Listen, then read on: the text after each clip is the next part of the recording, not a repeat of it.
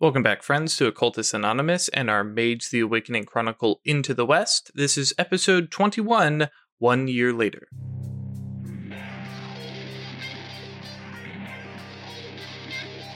Welcome back, friends, to Occultist Anonymous, sponsored by Roll20, The Onyx Path, and viewers like you. Thank you very much to everybody who follows, supports, subscribes, everything like that. And a very special shout out, because I have this list, to all our patrons who support us monetarily. Thank you very much for throwing a few dollars our way. And my new favorite, you're all my favorite, subscriber who said, hey, here's $50.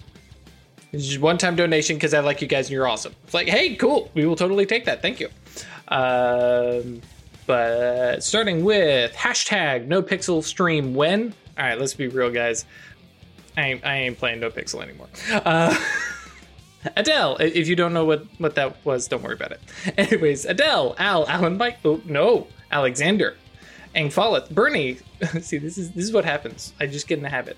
Anyways, Blood Angel, Brendan, Buck Farmer, Daniel, Doc the Undead, Doggo Daloon, Emil, Funzu Ali, George, Jack, Jenny, John, Josh, Julian, Cat Feathers, Crazy Man 1772, Masti Go Dancer, Michael, Milo V3, Ms. Grumpy, Mogu, Mozart D Minor, Noba, Ominous Patron number 13, Other Michael, Perry, Perry, Philip, Puppeteer, Riafio, Ryan, Shexara, Cinna, Talk to the Chthonian, Terran, Thomas, Toast, Usuf Sama, Vortex, and Zoltan. There's a couple new and removed names in here, and I was completely thrown. Thank you all for your support. That's what I get for just like, oh yeah, I'll just cruise on habit. Oh, wait, no. There's new names here. Yeah, all right. So we pick up. Be careful, baby. With our coven. Having just finished up a little conversation with the Diamond Order folks who have come to visit and not steal Rilla away, but to see if they can get, hey, we can take care of her. And the prompt was put forward before them of the coven, hey, she should come with us, we can protect her. But if you all are adamant and she doesn't want to go, she doesn't have to. They're not going to actually try and take her away, as opposed to the Seers. There's definitely some heavy-handed, hey, we got knowledge, we got power, we got numbers, we can take care of her. And the Witch Coven was very adamant about, we can take care of her too, but this is Rilla's decision. And so I rolled in the background and made some thinking thoughts. And yes, so Rilla does decide within the first couple weeks thereafter of, I'm going to stay. This is my place. Couple of things that go into that decision. One, not immediately, the next day or two, Mr. Mortimer Bethune basically says, it's time to go. The shadow that he has watched, the astrovoidal, is no longer in the sky. It's no longer visible from Purgatory Bluff. So he's ready to move on. He has this new chart that he and Jules worked up thanks to, I can't remember which one of you suggested it. Yeah, that it's actually a fixed point in space, as opposed to following some pattern. It is following a pattern, but it's based off a whole different other concept. It's like, oh, okay, and so let's go chase that. The second major thing that happens after some initial few days of, the next day, Jules, for whatever reason, never runs into Mortimer for an entire day. Just keeps missing him, bypassing him.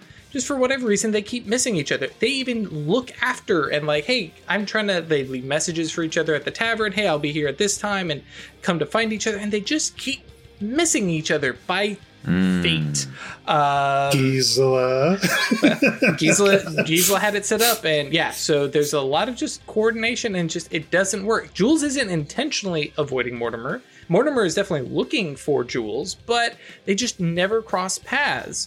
For an entire day, during which Jules has time to think over what he's doing. He's been warned, hey, staying around Mortimer is going to ruin you.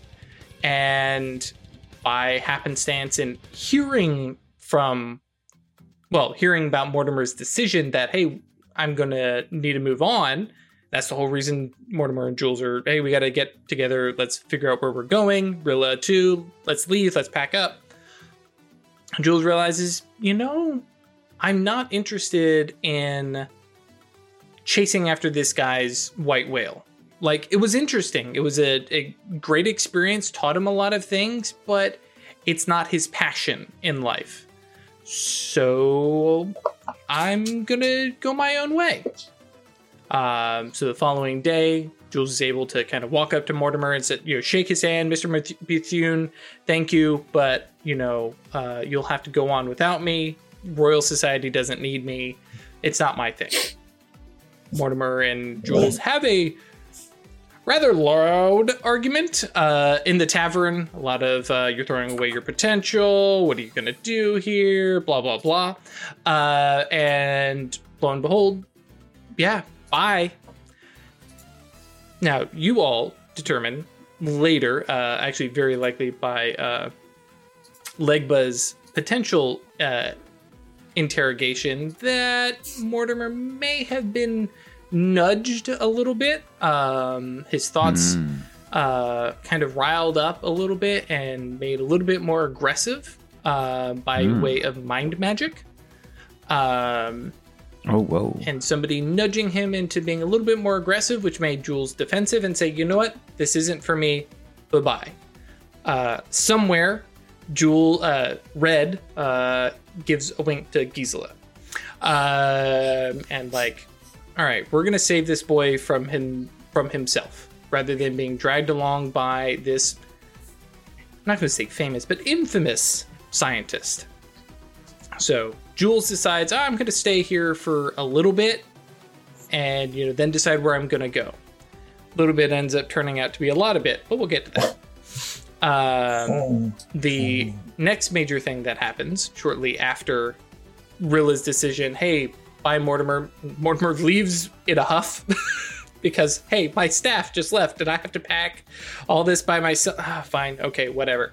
And lo and behold, a gentleman who newly arrived in town, one Father Gibson, speaks with the priest in town and kind of coordinates with the pastor across the street, and then talks with Warner Enright, and the Purgatory Bluff School is decided to be opened. As soon as they find a teacher, Rilla kind of steps forward and says, well, I have a considerable education and I have a love for kids and, I can educate. Okay, sure. Why not? How fortuitous that you decided to stay. And there's some more winking between the acanthus. To speed things along a little bit, well, actually, not speed things along too much. I think in the few days after, and by the way, sorry, as I'm narrating through this, if I've got your guys' list of stuff that happens, if I happen to skim over something, or you're like, "Ooh, this would be a good time for my character to be doing this thing," please interject.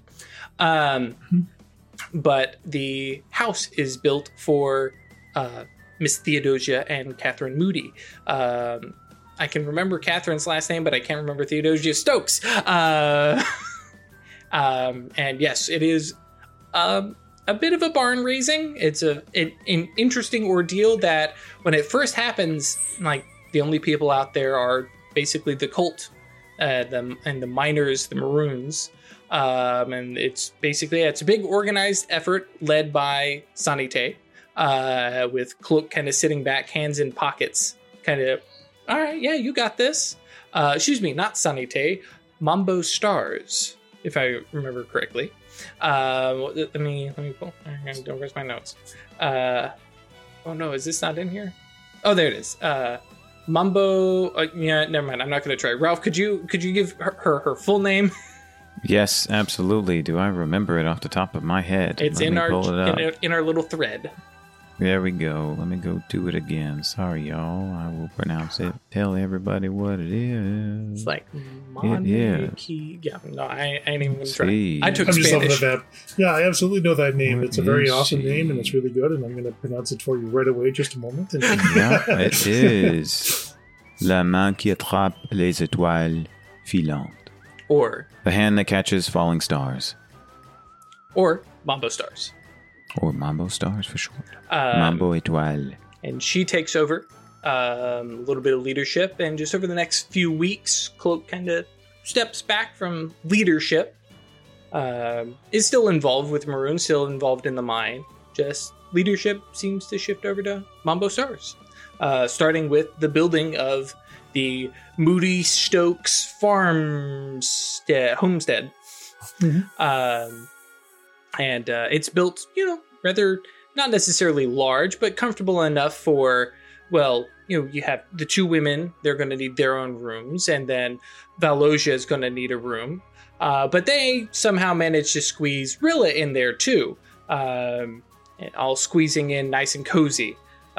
Someone's sharing bed, but who knows about that.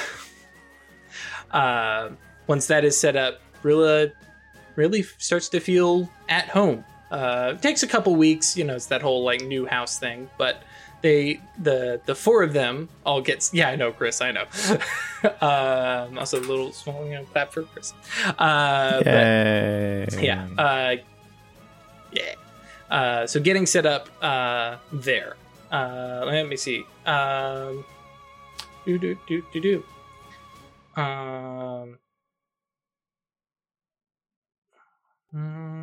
If I had set this up in chronological order, these notes would be a lot easier to read.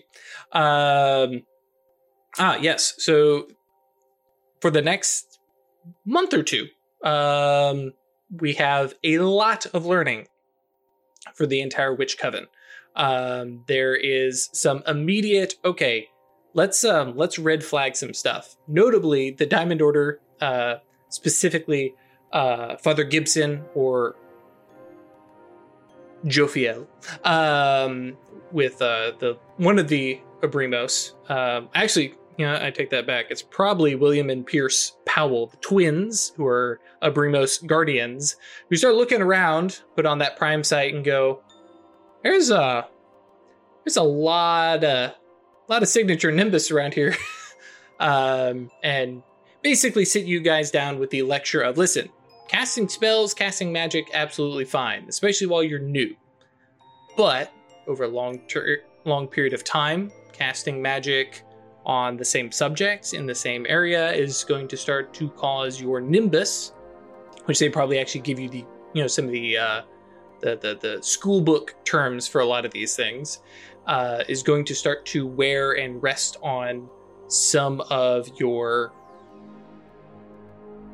townmates, some of the people that you love and care about. There's definitely a not necessarily pointed thing for Gisela, but Gisela and Theo with the actual family members in town. It's hey, you have to be very careful, because if you're not watching out, this stuff can start to rub off on them, have magical effects that are not tied to a specific spell. It's just your self rubbing off on them or rubbing off on areas. So you need to control and kind of guide it and keep it in a contained space. So a lot of emphasis on working whatever magic you can in the Hallow, or I think is the impetus behind Legba setting up the Crossroads. If Ralph, you want to explain what the Crossroads is while I look for the next thing that happens. Sure. As a physical representation of Legba's commitment to helping the town, he sets up a crossroads he constructs a crossroads that he posts once a week in usually a similar place, but some location kind of in a field near the border of the supernally protected part of town, part of the area. And he imposes, through space magic, a route, a path that people can travel to get there. So provided they have the right intention, that they want to improve themselves through hard work and not at the expense of other people, if they leave town shortly before midnight on Saturday, they can reach this spot. And they'll reach this spot and they'll find Legba there with the crossroads. And of course, there'll be different writing on the crossroads, depending upon the time. But anyway, when they reach that point, they can engage in an exchange with him. They can request assistance with some tasks they want to perform for their own self-improvement, and Legba will assign them a task in exchange that, unbeknownst to them, will be on somebody else's behalf for somebody else's betterment, that Legba believes will lead to them developing a positive relationship with someone else in town, so that he, through these actions, can help build positive sympathy between the residents of the town and help people become better versions of themselves. So sort of a benevolent, needful things. Exactly. That's exactly right. And I did check. Ralph is too nice of a guy. He's not doing the drifter thing of, I'll give you exactly what you asked for, bud, but you may not like it. No. Apparently Legba is actually a nice guy. He says, only good things for you. And that's right. Specifically placing the key on, you can't get here unless you're actually wanting to improve yourself and not necessarily a greedy thing. So it's not something that everybody finds. And there's probably quite a few people who go out to try and find it and never seem to. And they think it's all fake. And meanwhile, other people, oh no, I've met him. I know, like, he's out there. I can't remember where. But if you look, if you need him, you can find the A-Team, Legba. So of course he won't keep this hidden from the rest of the coven. Right. This is stuff that everybody knows is happening. Mm-hmm. But he intends it to have a more subtle influence on the sympathy in the town through almost exclusively the actions of the people who are, one, trying to improve themselves, and two, doing things on behalf of the other people. Yes, Rilla did stay, in case anybody was unclear about that or joining us late. So we have, Legba kind of setting up there. Meanwhile, Babasera is begun using matter magic, and well, yes, we got this lovely little homestead here. It'd be a shame if somebody didn't build an evil safe place underground, using some matter magic to kind of nudge things out of the way and create their own sanctum there. Which brings us around to the other thing that the Diamond Order introduced you to, with some very scowly guardians nearby. And imagine that a lot of this teaching happens in, the shadowy corner of the tavern where people happen to be sharing drinks, or late in the dark, possibly in the mines, kind of thing. They explain what soul stones are. Guardians, not huge fans of it, harming your soul, but admittedly it is a useful thing. And explains to you all how to use them, how to make them, and how they are very, very dangerous should anybody get hold of them. And this also kind of teaching you how to create a domain, and how one can set up and orient a place so that it is safe to do certain types of magic, so that you guys can set up a domain, which I believe is what Babasera sets up in her basement. And what kind of magic is Babasera orienting that place to? And remember, we're talking more on the lines of the type of spells and arcana that you're doing, as opposed to how we were very laid back with it in the Rookery. And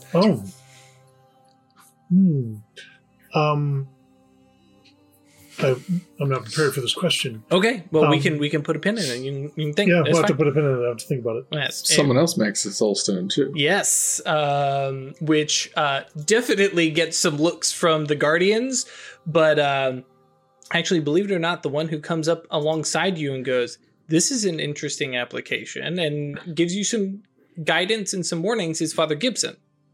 Mm-hmm. The one of the 3 adamantine arrow. Well, do you want me to say what I do? Oh, yes. Yeah, thank you.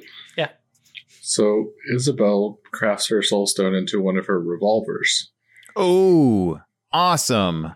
Because if it's a powerful tool and dangerous for anyone else to get, then obviously the thing that's at this point on her person at all times, especially when there's trouble to be going on. Seems like a good thing to do. Now, Yep. a question I have, is it Mhm. a pistol? Is it both pistols as a pair, or 2 soul stones? There's one soulstone in one of the pistols. Gotcha. Because I Can't think make by it- rules kind of has to be that. I can't make a domain. And with there are that, though, plans for the other one. You could make a domain with it and then take it back down. You just have to set it up every time. Yeah, domains aren't permanent. It just takes an hour Yeah, to set yeah. up. Yep. Well, depending on how well you roll. But generally an hour. and it kind of depends on, do you want to be able to run back to it and be like, okay, defend myself now in here, or I'm going to put this up real quick to summon the thing and then move on. Yep.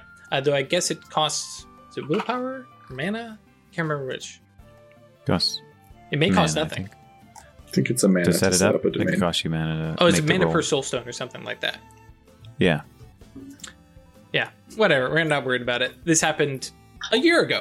But yes, Father Gibson, Adamantine Arrow, comes alongside the Abrimos and starts to talk about, yantras and symbolism, and kind of makes a note that gun's an interesting choice, a dangerous choice, and it, reflects a dangerous person. He doesn't say this with any judgment, necessarily. And he talks about, because he himself doesn't seem to carry any weapons, because he's a good Irish boy, and so he boxes. But he mentions that, the spear is a classic tool, like used to defend or attack. It depends on how you're using it, and a gun can be just as similar. Over on this, I'm trying to remember. Nobody else mentioned a soul stone that I can remember. I know. Well, actually, Baba Sarah did make a soul stone. What did you happen to make? Because I know yours. You plan to be more permanent. What object did you use? Do you know? Yeah, I was gonna use a lantern. Just kind of set in like you're down in the basement. Mhm. That's super cool. All right. Yeah, Gisela is not making a soul stone and is probably horrified by the prospect. Makes sense. It's just hard no. Carving up and pulling a piece of your soul out. No thanks. And now it can be used against you. If you lose And- it. I guess No. we need to roll some dice for that, huh? Yeah, ooh, roll your XP actually, to see that if is- you lose the way that I is did. very true. Yes, I knew there was something we needed to do. Yeah. So if both of you would be so kind as to roll 3 dice. Oh, man. Not even a problem. Well thought out and considered. Yep.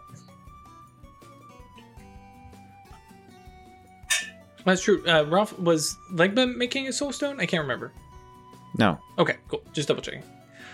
Yep. Theo Also- lost some wisdom in the Ooh, process. Yeah, lost wisdom. Also, this is we had talked about this offline, but the idea of plans, and I think that would be the context in which Legba might consider it, having observed others do it, Oh, yeah. and then thinking long term through the possible consequences and whether or not it'd be worth the trade off. Mhm. So And maybe one of those things to observe. And of course, for Legba doesn't need a domain to enter the astral, so it's less of a Exactly. pressure. Yeah. Which actually does bring up a little side thing, because I know Legba is visiting the astral quite a bit. We'll get to that because I think that's going to be later in time. But bringing it up, does Baba Sarah basically use her domain now to enter the astral? Okay, cool. And is it one of those like, this is an open invite, you guys are welcome to use this place, or is your little sanctum kind of your place? That's a tough one. She would let people know that she has it, Mm-hmm. But it's not an open door policy. but it's not an open door policy. And like she literally has to, like, she moves the earth aside to get access to it. cool. That's what I'm talking about. Yeah, it's good. Like there's no sign on the surface that there's anything underneath the house, Awesome. Love it. and like it goes down quite a ways to where the Something. The Earth King invites you to Lake Logan. I like it. So I like it a lot. people would be aware and they might ask for it and stuff, but there isn't an open invitation.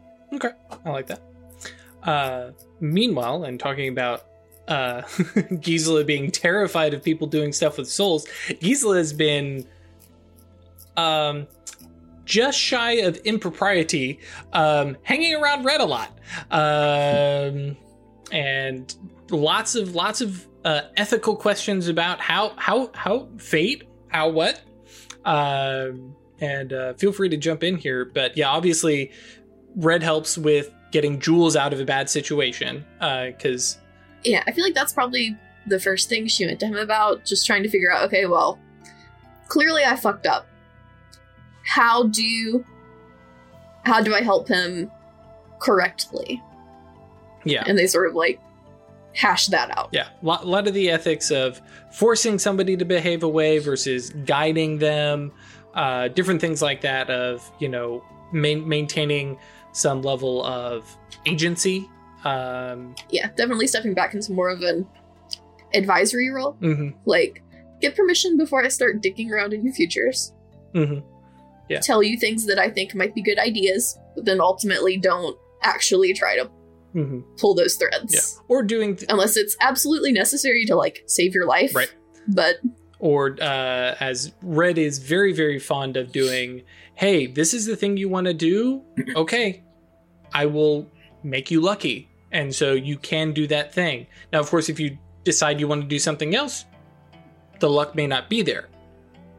Which, but that's your decision still. Then, oh yes, I forgot. And then Gisela starts a farm. Starts collecting sheeps or goats or such in the But yeah, pasture. I feel like they already had like had a bit of land. Oh, yeah. Just as being folks that have been here in this town for a while. They got in early. Mm-hmm. And so like that little garden area, pasture, they got a horse. Right. And yeah, she's acquired goats. Goats for meat, milk, wool, and Fiber. fiber. Yeah. They're fiber goats, so she can spin yarn out of them.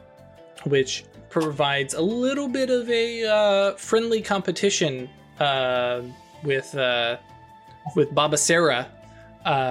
She's got a loom. She's making fabric. Mm-hmm, but she's also picking up... I am totally content to get sheep and wool from Gisela. That's okay, cool. That's not a problem at all. Okay.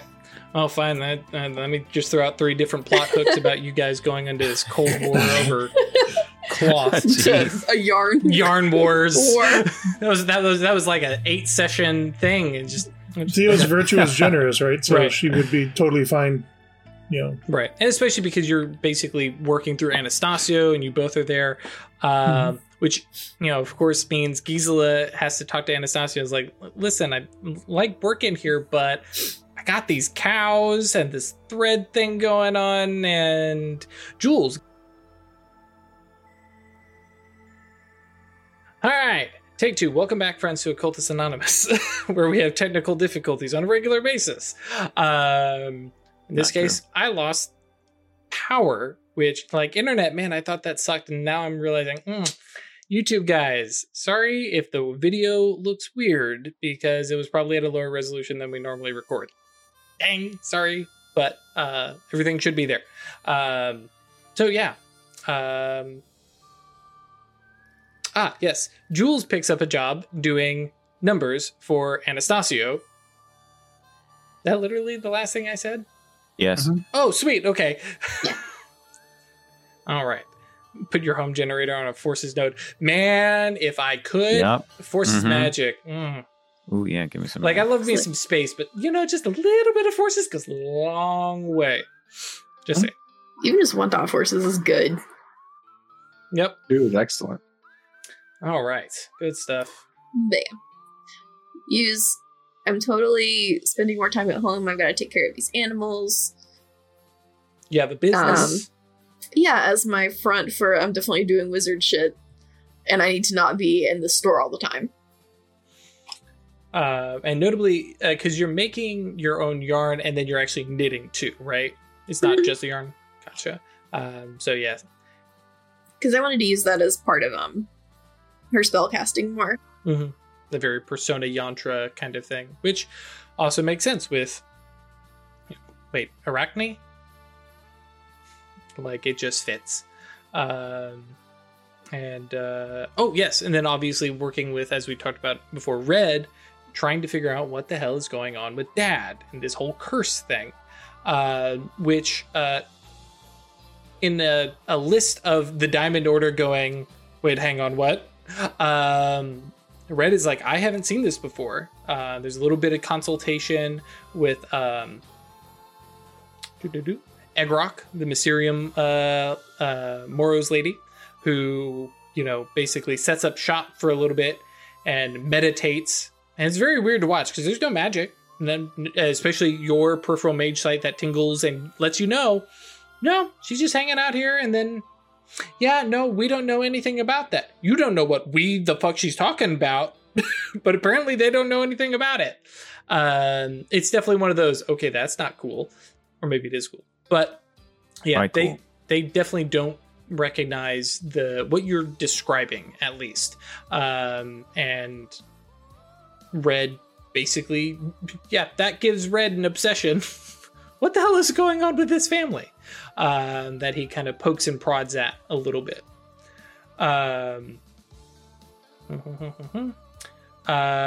We jump over to Theo a little bit here to mention that she's also making clothes, if I remember correctly. Mm-hmm. Right, yeah. So both of them, and which is a really, really nice way of ensuring that Gisela and Theo can meet up anytime. There is a little bit of competition, not between them, though maybe they put it on outwardly, but Arcelia, who actually also makes clothes and dresses and stuff like that, but she's more of a seamstress, so a little less knitting and wool and more of, she gets stuff from New York City and brings in, linen and some stuff like that. Yeah, and Theo's plan was actually like already been doing that. Mm-hmm. And Theo's plan was actually just to make cloth. Okay, not even clothes. Yeah, so if there's somebody else already making clothing in the town, then she'll just make cloth for them, so they don't have to get it from New York City. Yeah, so yeah, you are probably helping out Arcelia, who's your buddy from work, which actually, I guess because I don't have a note here, do you keep working at the tavern, or is at this point, it's the homestead? It's the homestead. Gotcha. I still help out if there's like a particular need or something like that, but for the most part, it's all homestead. Yeah, well, and at this point, yeah, she's not taking you, Madame Robert is not taking you away from there, and Arcelia is being such a big help now, and which actually jumps us over to Chris and Isabel, who is also, well, I don't know how much, are you still working there pretty actively? Okay, yeah. Oh, yeah. Yeah. Unless something were to change about that. Right. Like it was like a new job or something. Exactly. Now, this ends up being several months later down the line, and some of this is a Chris thing, and some of this is a me thing, but the Adamantine Arrow really get along with Isabel for some reason. Who knows why? Who would have guessed? And when, they basically note that she's interested in this kind of sheriff thing, and, kind of word gets around, because Isabel doesn't just leave it at the one comment to Warner and Wright. No. It's a continual thing, talking to patrons, right? Yeah. Yeah. And it starts to be like, I think from the, like with the new folks in town or something like that, like, especially if the Adamantine Era folks there, like, are good shots or whatever, like, it starts turning into this whole thing, and, like, she starts, opening up of, like, yeah, I drove cattle for a little bit before arriving to town. That's how I, survived out there for a while. And that is like, wait, what? But then it's just like, oh yeah, Isabel's just sitting there like twirling a gun, and all right, you want a whiskey or what? The slow build up of oh yeah, no, more to her than just being pretty face and a flute. And yeah, like I said, the Adamantine Arrow, now they have a different view of the sheriff than Isabel does, because Isabel is doing it more for herself. and this is the thing I would be good at. Where the Adamantine Arrow are like, yes, we need a mage here in town guarding everybody. Oh, this is right up our alley. And yeah, not necessarily Easy with the philosophy there, boys. right. But for Isabel, hey, yeah, and they're there to support, and so. Yeah, especially because you've got Father Gibson, Adamantine Arrow, Red, Adamantine Arrow, and the Mastigos. Ponytail? Ponytail, yes. Is that the one, yeah? Yep. Robert Phillips, the rather quiet Mastigos, who's also You called him the Adamantine troublemaker. he is a troublemaker, yes, because he's a Mastigos. But yeah, he's also fairly quiet. They don't all make trouble. Yeah. But yeah, they're just your definition of trouble. Press X to doubt. They don't. But yeah, so they all seem to, and so you've got two of these miners who keep talking about it amongst the miners, and then you've got Father Gibson who's got the ear of both religious leaders and Warner and Wright. And yeah, why isn't there somebody to go to when there's trouble and problems and help mediate and protect? Now I think Isabel is probably not super huge into the whole mediation thing. Are you kidding? Really? Oh no, it's great. Oh, okay. Yeah, for sure. Yeah. Getting to tell people what's going to happen, and That's fair. Maybe Manipulation. I think that's not a little bit of technically- manipulation along the way. Yeah, I don't know if that's necessarily mediation if you just tell people how it's going to be, but You convinced them that it was their idea. True. But yeah, and Warner Enright tends and kind of sets himself up as a magistrate, is the term he uses. And so there's definitely a mom and dad kind of scenario here where it's like, well, we're going to go talk to Sheriff Isabel because she does eventually, like, everybody's like, we everybody likes Isabel, right? Yeah, and she's fair. Yeah, she's a nice lady. And yeah, it turns out she's good with a gun. And there's this development over the course of months, and everyone's like, yeah, I don't have any problem with that. Do you? No, nobody. Everybody likes Isabel. And so she gets set up as sheriff. Get even a little tin badge. I don't know how often she probably actually wears it, but they do give it to her. Even though she's 10? still, yeah, okay. Is it made of tin? Yes. Does it become perfected? I mean, that's another Even question, if you start passing it through. right? Mhm. But yeah, so people bring their problems either to Isabel or to Warner, depending on who they think will give the answer that they want. And there are definitely some, because I imagine Isabel is probably more rough country justice, like, you just deal with it, where Warner is like, bring me evidence, I want this. And when Warner hears stuff about, well, so-and-so said this thing and so-and-so said this, Warner's like, no, I don't care about this. Go away. Like, somebody needs to bring me evidence, somebody who actually saw something. And that's when people like swing over to Isabel and like, listen, we can't agree about what you decide. How do we solve this? And I think that's right up Isabel's alley. Yeah. Yep. And while also doing that, I believe Purgatory Bluff has a record number of storms for the year. You just beat thunderstorms all the time. It do be like that sometimes. Sometimes. Yeah, so lots of visits from Alfoth, and it quickly starts to take that shape of he is visiting you as opposed to you visiting him. And definitely a back and forth, I think, in terms of favors and essence. Not that you necessarily need Alfoth to do a lot of stuff, but there are some occasional things where, hey, this kid got lost. Influence is a lot different than spellcasting, Right. so but it does, I guess that's true. If nothing else, just for the study of stuff, Yeah, that too. and getting information. and beginning to build the Tempestari. We're not there yet. But yes, speaking of ephemeral beings, we have a couple different things going on. We'll start with Craig real quick, because that one's the considerably simpler one of basically getting Noel Hill a new place to kind of set up with. I mean, how do you set out? Because obviously you're not to the point of creating another anchor.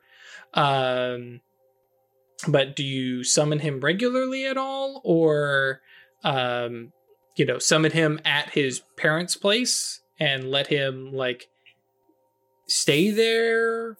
It would be sort of depending on him, I guess. I would definitely make the offer that if being there is too close for him, he can come to our place and then see them from there, or I can give him the ability to hang out with his parents from time to time for a bit. Invisibly and in Twilight kind of thing, not like actually.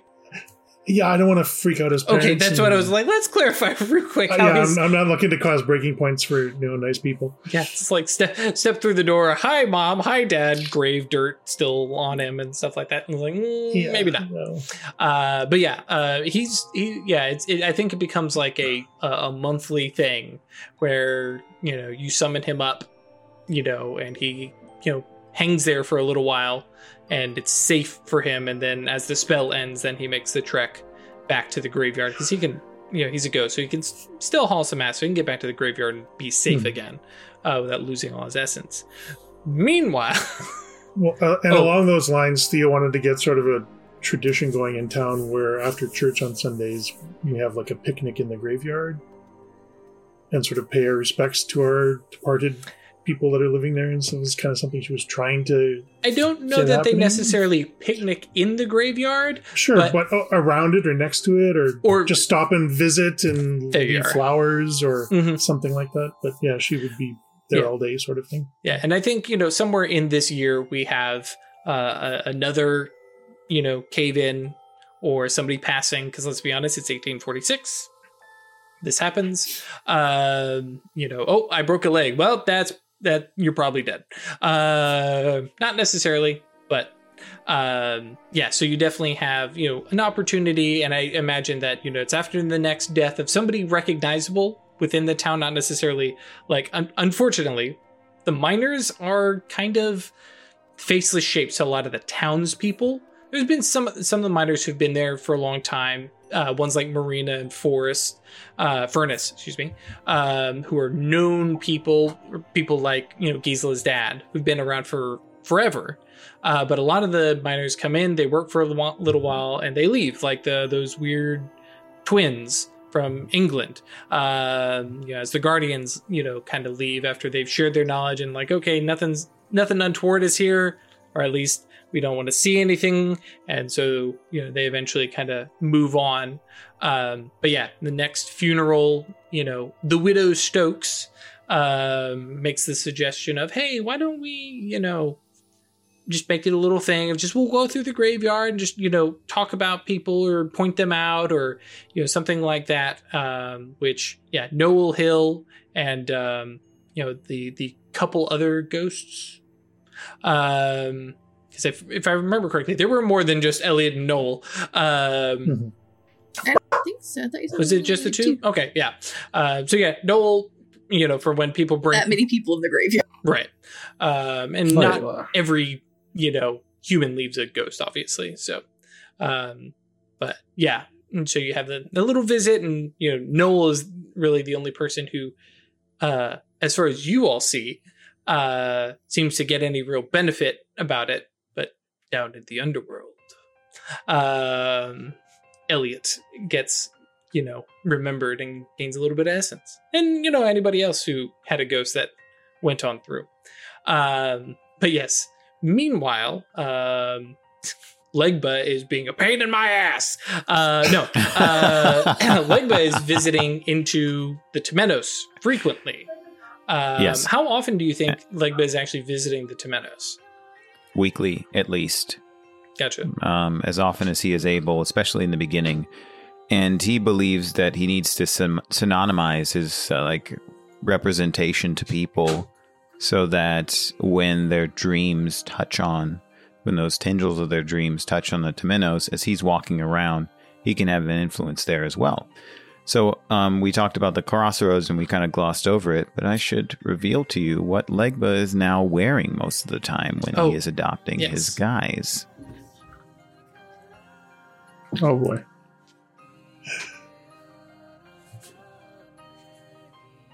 Yes, as Perry asked in chat, clothes? Clothes? So I'm not going to stand up, I have tails. That's tails on a jacket, for those of you in podcast land. No, it's a fursuit. Come watch the YouTube and you can find out. Also, he now has a special cane with a stylized Rottweiler on it, which I think would be a good choice for dogs for him. And then, of course, because he's taken the classic English aesthetic, he has an opera hat. This is so good. Yep. So, everyone, that's Legba. this is what people see when they visit the crossroads. And this is also, of course, Legba's guise when he is in the astral. Right. Ralph there's no prop budget. That's just Ralph buying Ralph stuff. Yeah, I could tell you that. Yeah. Well, didn't you say you recently purchased these, or? I purchased these items on, what day was it in August? Early August. So I should reveal to you all that I've been a little frustrated that there was a request for the props and I had planned and I did this and I was ready, and then there was no visits to the astral and I kept hinting at it. We kept avoiding it. There were all kinds of things that could have happened. It's been 2 months, everybody. Sorry. It's Sitting been on 2 it. months.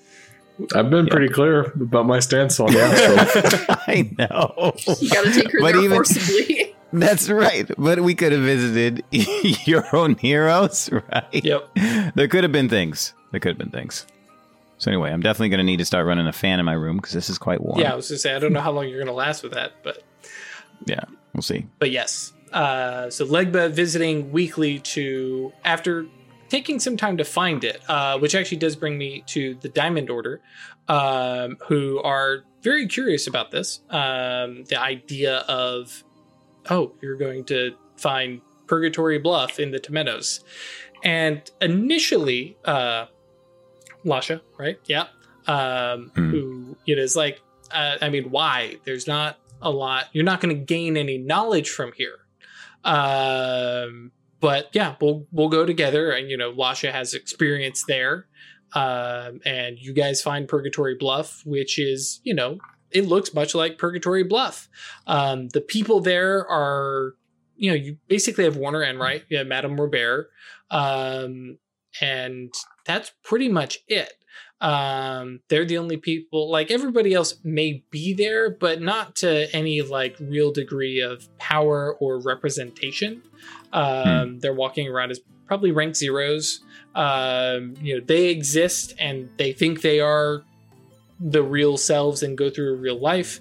But Warner Enright definitely knows he's Goetia, and rules Purgatory Bluff because Purgatory Bluff is his, both in the physical world and the astral. Now, bear in mind, because Craig is making a face.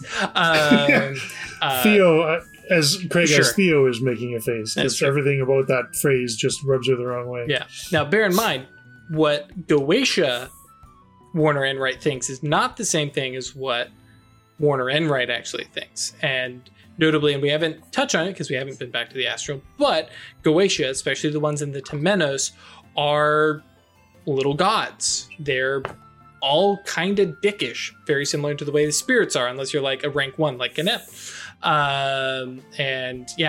Warner Enright takes some goetic talking to, wherein Lasha and Legba show up and basically go, you're a figurehead, and here in the astral, now we run this. It takes a couple months of some frequent visits and beating Warner Enright around. Well, if I can interject briefly, I imagine that some of that is facilitated by Legba having Shadow Self. Mm-hmm. So he appears as Legba. So it might influence how much other Goetia are willing to talk to him, because he's going to have that influence on them, just as Legba the Goetia would. Right. Yeah. Because everyone mistakes you, at least initially, as the actual rank 4, I think, Legba. Take some time before they realize, oh, this is not actually Legba, but by that time, thoughts about Warner have changed within the town. And Warner isn't quite a figurehead of Purgatory Bluff, but there's definitely a step down in his, I don't want to say opulence, but his position, wherein he becomes much more of everybody's landlord. They don't think of him as the leader of town, but more that the people are in charge of the town. We're the ones who live here. We're the ones who work here. And yeah, he may own the land for some of us. Other people have bought the land from him, or, if they're old enough, we're just claimed where they're at. And so Warner takes this, kind of magistrate leader position, or not leader position, but bureaucratic position, while the town starts to take on a bit of new leadership. It's also probably about the same time that Sheriff Isabel becomes a thing, as people go, yeah, we do need somebody besides you, Warner, and things shift. The other thing, of course, that Legba is being very active in doing in the Astral is gardening. Yep. And basically, there's a great line here. Where is this? Ah, yes. The flowers of hope and good fortune are given more space and, actively cultivated throughout the town, which doesn't necessarily have a direct physical interaction, but it does keep, when people are having good thoughts about a thing, or like, for instance, when the school is built, which the Maroons, after having built the homestead of the Stokes Moody farm, go, yeah. And it's not just the Maroons at this point. It's like, hey, the miners, and because Warner Enright's leading, he's like, y'all, we're going to take a day off of mining and we're going to lift bricks and some timbers. And the miners are like, I don't think this is exactly a day off. Oh, no, you're still getting paid. Oh, okay, we're on board. As basically, and it's where the bridge was very much a Warner Enright thing. The building of the school is a very town thing. And that day, which is a couple months after Rilla takes on the school marm position, is a much more communal thing. The miners coming down, both the white miners and the Maroons, and then some of the folks coming in from the farm, because many of them are going to have kids that they're going to send into school, depending on the season and, where the crops are. And so you have effectively a bunch of the men, some of the handier women, building a school. And then you have a lot of, well, let's be honest, mothers who are like, oh, here, food, you get food, and feeding everybody. And it is this kind of... That was excellent timing for another power outage. Somebody grab a screenshot. That's a great pose. That's a great one. Hi, friends. Hey, you're back. Oh, you're back. Yay. I never left. Oh, okay. Well. Yep. I'm looking here. Yeah, I didn't even drop any frames. That was just Discord. You just froze on our end entirely. Twitch guys, did you catch all that? Or was I also frozen? As I started making comments about you get food, I was like, nobody's laughing. You stopped at, there are a whole lot of moms doing, and then reaching, and then you stop. Yeah, there was a whole lot of mobs, and then you're frozen like you were throwing a frisbee pose. Yep. I mean, accurate pose, yeah. Chat, are you still there? Oh no. Still there. A bit. Chris AFK for a second. You kept talking, but video went weird. Terrific. Thank you, Noctal. I appreciate you laughing. Noctal thought your jokes were very funny. All right. Well, today is clearly cursed for my technical side of things. And yeah, Chris is going AFK. My dog has finally stopped barking. Okay, don't disturb her now. It's been an hour and 6 minutes. Wow. Jeez. Kind of lagging the video. Frozen time for 15 seconds. Okay, so yeah, the video just, for all of us, just kind of froze. So, cool. So yes, there's a lot of moms passing out food to workers, other people. Kids are like running nails and tools around, and it becomes a very, very well coordinated event, which is it's terrific. It's really well done. Everybody is working in sync with each other, and Red and Lasha are back, possibly with Gisela, and well, honestly, any of you who are interested and showing, hey, this is us. This is a situation where we're going to use magic, not because it's necessary, but because here's an opportunity to put this town together. And so there's some little bit of prime to help bump everybody's impressions of each other up. There's a little bit of mind, not quite to the point of telepathy, but actually probably using perfect sympathy, where all of a sudden everybody kind of knows what each other is going to say and do, and it just kind of flows, and everybody gets along, and there's this kind of ant hive kind of coordination, where everybody just kind of works really well together, and you know they use it as a educational point of, see, this is what we can do, but we don't want to do this all the time, because somebody's going to start to notice, wow, we're really, really all working in sync all the time.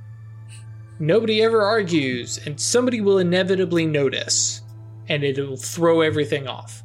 But used in short bursts, this is a terrific way to work things together, and that may even be the thing that kind of nudges Legba into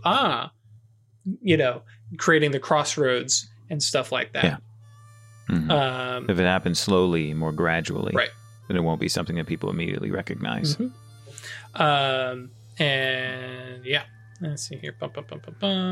And if anybody doesn't catch the symbolism of creating perfect sympathy and harmony between people in town, Purgatory is the place where people are prepared to go to heaven, and Guinea is kind of like a halfway point. It's heaven in and of itself and a connection to it. So it's definitely Legba's intent. He's trying to turn Purgatory into a place where it is right before people go to heaven. So they die in their minds thinking that this is the best place for me, and I've done the best I could with the people around me. Mm-hmm. Which actually does bring up also Limnir going, hey guys, this is Atlantis. This is the shit I'm talking about.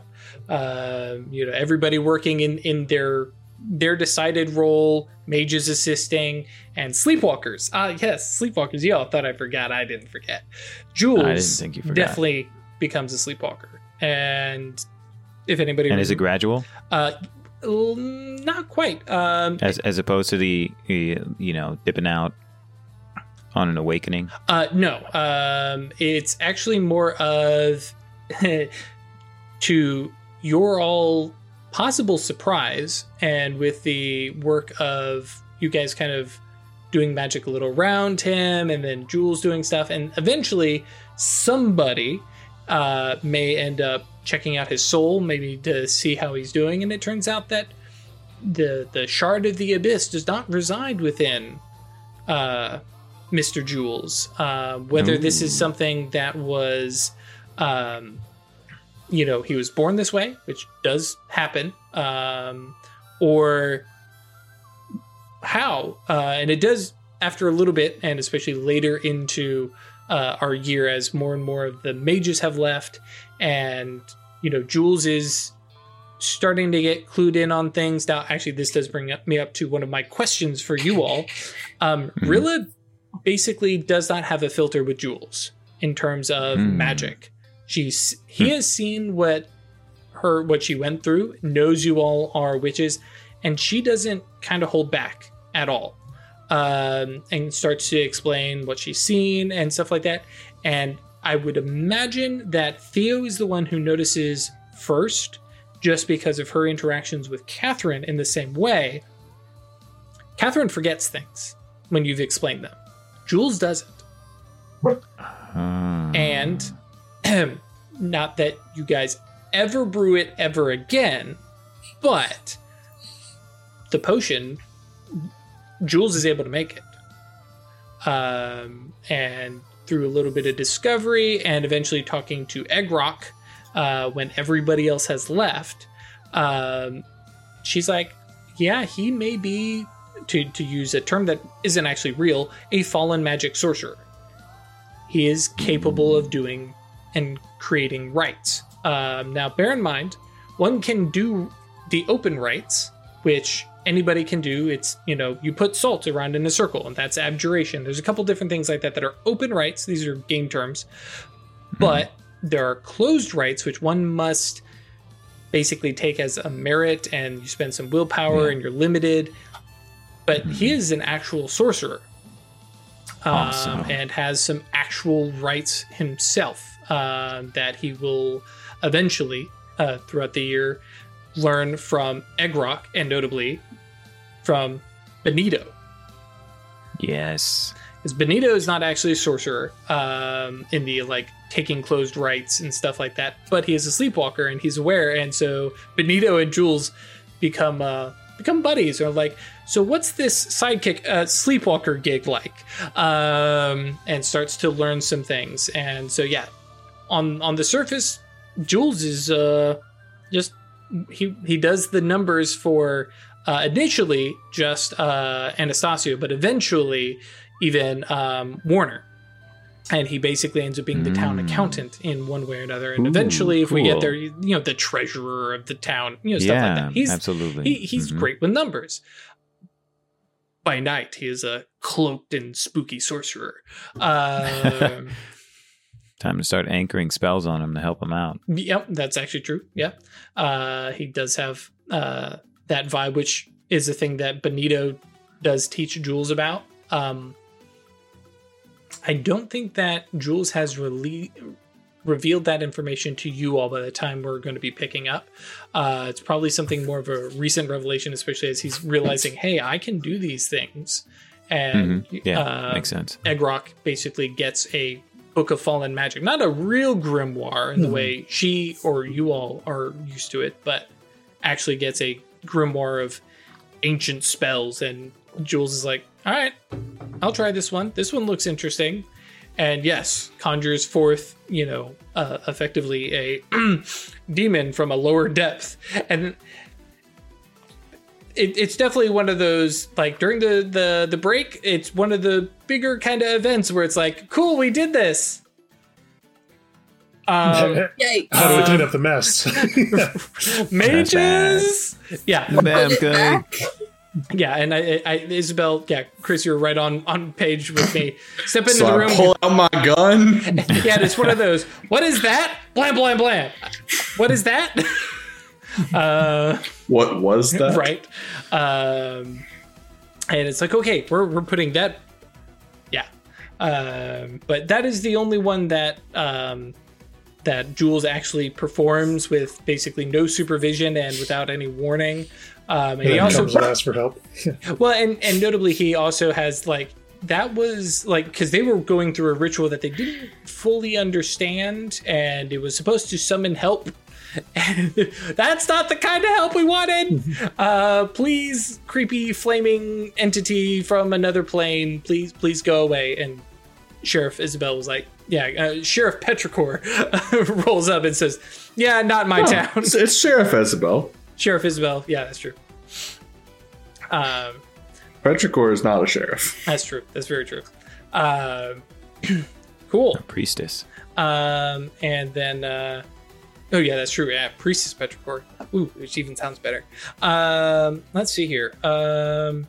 Also, towards the end, basically, as you all stop having minders, because Eggrock is very straightforward with you and puts forth a social contract, which is basically, I do not care what you all do within town so long as it is not abyssal or harms her research. She's very, very straightforward with it. She points out and like says, Guardians, Silver Ladder, they may get pissed at you doing left-handed stuff. I don't care. That's for you all to determine. If you want my advice, I will give it to you. But you all did not sign up. You're doing your own thing. But also, if you do shit that threatens me, she is 100% willing to rip your soul out. And so you can't do that anymore. Jeez. Yeah. But again, like, do whatever you want with the town. It's your town. She doesn't have a stake in it. Threatening and shit like that. Well, it's not even a threat. It's a promise. It is a threat when you say, It's a promise. It's a promise. It's a threat. Oh, yeah. But I know what you mean. It's- Yeah. And because she basically sets out very, very little restriction. And she's like, I don't care. I will tell you stuff if you ask for it. Some of it, like if it's deeper knowledge or some of the rotes that you guys all acquired. Because did you all pick up rotes? I can't remember. I Okay. didn't have any Nope. XP. I grabbed 2. Ain't gonna get no roads. Gotcha. And yeah, so but yeah, she's very straightforward. It's like, if you need stuff, like I have access to grimoires from here. Because she does set up a sanctum. And oh yeah, sorry, her day job is basically she is a historian. And so she puts on this thing for Warner, and I'm writing down the story of Purgatory Bluff. And when Apache tribes come through the area, she goes out to speak with them. And while we're gonna leave that one within the year, but she does mention to some of the wise within the Apache of like, hey, there are mages in this town. Like, they're cool, they're chill, but for the most part, they leave you guys alone, because I want any real interaction with the Native American wise. We'll do that on screen. But yeah, she basically does, go out and speak with them and learn some of their tales and their stories and their history and things like that. And so that is her day job, which dovetails very well with her night job of, being part of Mysterio. But yeah, then we get into the stuff where, like I said, you guys do without supervision, like Isabel and Theo going on a hunting trip. When the farmers in the area start complaining and saying, yeah, something got at my cows. Something big. Or a couple somethings, perhaps. Oh, shit. And so, of course, everybody goes, Sheriff! Bulls got my cows! You gotta do something about this! Oh, and man. I don't know. How does Sheriff Isabel actually respond to that, by the way? I'll take care of it. That's kind of what I thought, but yeah. Yeah. Turns out the fiercest with some dots in survival probably can track down just about anything she wants to. Oh, yeah. She didn't have no trouble. Now, the question is, Theo, do you interject, do you have, because I know your idea, right? Is that a, as soon as you hear about a wolf, you're like, ooh, I'm on board, or is it a later thing? How do you think Theo does that? Well, if the opportunity hasn't come up, she would have gone out on her own and got one. Mm-hmm. I imagine this is your first opportunity. Yeah, so she would definitely be on board for heading out and doing that. Which, now, here's the other thing. Does Theodosia Stokes go out with Sheriff Isabel, or is this a, hey, I'll meet you out a little ways as, Baba Sarah? Well, Theodosia may have brought some bandages and things like that, but she wouldn't have stayed Theo. Right. It's definitely Baba Sarah that finishes the hunt, I guess. Yeah, I think it's very much like a, all right, keep up. Mm-hmm. Baba Sarah can keep up. Sure. Baba Sarah's a little badass, as I understand it. Little cranky badass, I imagine. Well, she's probably not all too cranky. Because she's a protector, but I don't see her as a little grandma, right? No. And hunt down the wolf pack. Get one of them. The others are run off. And I guess, do you have enough dots to make it clear to them that this is not territory for them and that kind of thing? Yeah, okay. Yeah, life tube, shielding, yeah. If nothing else. Yeah, the only reason actually that she would actually take down one of them is for your request. Cool. Because otherwise, just gotta find them and shoo them off. Hell, like fucking 1 dot life is capable of it. Oh yeah. Just like go away, don't come back. Compelling. But yeah, what does Baba Sara do with said wolf? So the wolf ends up in the sanctum underneath the house, and then a couple days later, there's a mangy-looking wolf that just starts to hang around the Stokes Moody farmstead.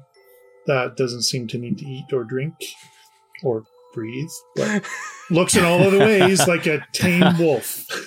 Mm-hmm. And now by tame as a permanent guardian, right? Now my question here is, tame as in like comes through the house, or is just like it hangs out in the fields? No, it hangs outside the house. It's not an indoor. It's not an indoor dog. However, should something the idea is that it's there as a protector, right? So should something happen inside the house, it would certainly go in, but otherwise it just kind of hangs around, and it's sort of tuned to Catherine can direct it and Theo can direct it, that kind of thing. So it's definitely like a family protector. Mm-hmm. Chris, you're making some faces there, bud. Just wondering what Catherine's integrity is at this point. Yeah, we're just making her a sleepwalker. It looks like a wolf, and normal people can't give directions to wolves. Yeah, it's not like a unflinching directions that like. Yeah, it's not like she can tell it to roll over and stay and shake a paw or anything like that. Right? But it knows that Theo, the commands that it's been given are that Catherine Moody and Veloja are to be protected. So that's the... Yeah, but wolves don't take commands at all. Oh, sure. Well, but I don't it's think... not a wolf anymore. Yeah, I don't think Catherine is aware of... Because I think that's probably where it comes up, is Catherine doesn't give it... is probably not even aware of the wolf, other than maybe seeing it in the dark, in the shadow, or off in the distance. Because let's be honest, like, the wolf does not need to be like in the fields. Wolves are fast. And if you put the reach into it to make sure that they're real fast, big fast zombie wolf. Should be fun. It hangs around in the periphery. It's there and present and would be seen from time to time and stuff like that, but it's not like it sleeps under the porch or anything. Yeah. Hun, I got you a pet wolf. No, you don't have to feed it. It'll be fine with the kid. Thank you, Perry. Really, it's an unaware wolf. All right, get out. That's great. Yeah. Up and then right back down. Fantastic. I'm on board. That was excellent. Yes. I definitely think that's probably a thing that Theo probably gets a little bit yelled at by the Guardians and maybe the Silver Ladder even. Of like, whoa, you are like crossing some lines with what information you are giving to Catherine and how upfront you are about, being a mage. Now, of course, they're like, hey, you're not following our rules, but, there is some potential backlash, which you're aware of already. Like the breaking points, the couple times that you tried to explain some stuff, had some big backlash with her. And so we don't do that anymore. But so, yeah, Theo's perspective is that she's going to answer any question. She's not necessarily going to volunteer information, but she'll answer questions as openly and honestly as she can without like skirting around the whole breakpoint thing. I think we've established that Catherine knows that there's weird stuff about Theo, but she doesn't think it doesn't have a mental box to put it in. Yeah. Well, and I think it's, you're going around calling yourself a witch, especially with, these others and stuff like that. And it's gotten to that point now where she's like, yeah, I don't ask questions. I trust, and that's it. Which actually does get us to, because we did gloss over it, the proposal. Because that would have been earlier, sometime after the building was built, if I remember correctly. Actually, probably right before, like right when we're starting the time skip, because the whole thing with Rilla had Catherine asking some, kind of pointed questions to Theo about like what she desired and like, do you wish that I was like that? And that got Theo thinking. I mean, they've been together, and Theo knows how she feels, and she's pretty sure how Catherine feels, but they haven't really made any promises or anything. So that was sort of the conversation that would have taken place. As there's no church that Theo knows in this country that would marry them, but maybe there's another way to do it that would make their vows be more true, like in a write our vows in the stars sort of way, is kind of how she would try and phrase it. Speaking of stars, if Catherine's amenable, then she knows that Gisela has a certain affinity for those types of things. You have that, but as Ralph is pointing out, there is definitely Mambo stars.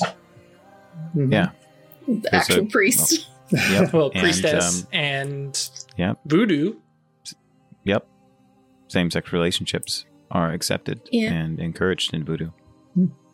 Yeah, I was thinking of suggesting that to you once I thought about it more, because, like, Gisela is not a priest of any sort, remotely. Yeah. And that would be fine. But Theo's not looking like for a priest to sanctify. She's looking for like a supernal oath, because that's more meaningful to her as it's almost like writing reality that we're now together, almost is how she thinks of it. But having the voodoo priestess do that would be just fine as well. Yeah. And especially because that's your ceremony, right? The only issue is that she wouldn't want this to be like, she still feels vulnerable in the town, so she doesn't want this to be like known. Oh yeah, so I don't think it would be public. That's fine. Yeah.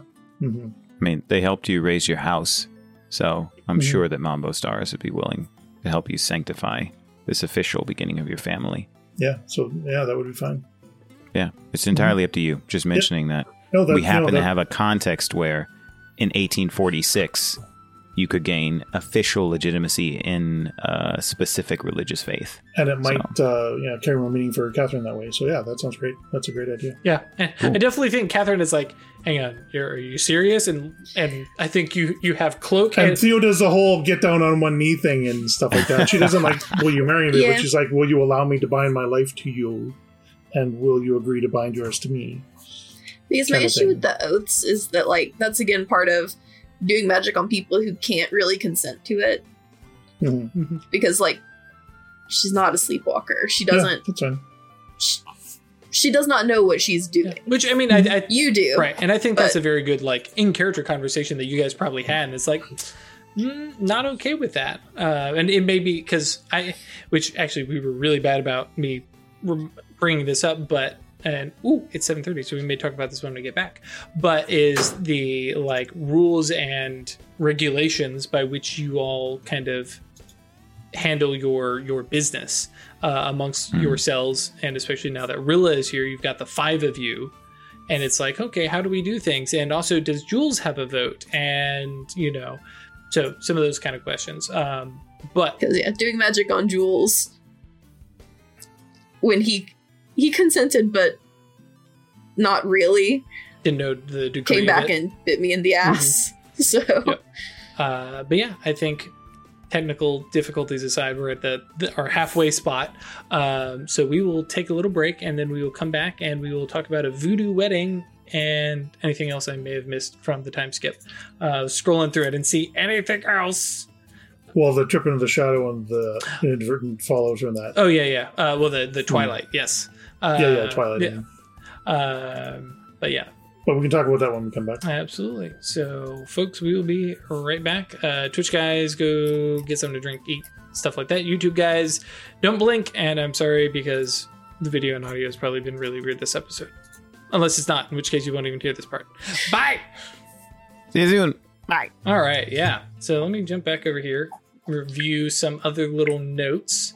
There's some stuff that is mentioned, but I'm not going to bring up, like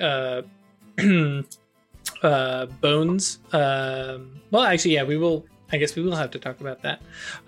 So yeah, a couple other things that I had forgotten to bring up because they were little bullet points. But yes, Baba Sarah, learning about perfected materials, which actually probably starts with the flute, because I almost forgot.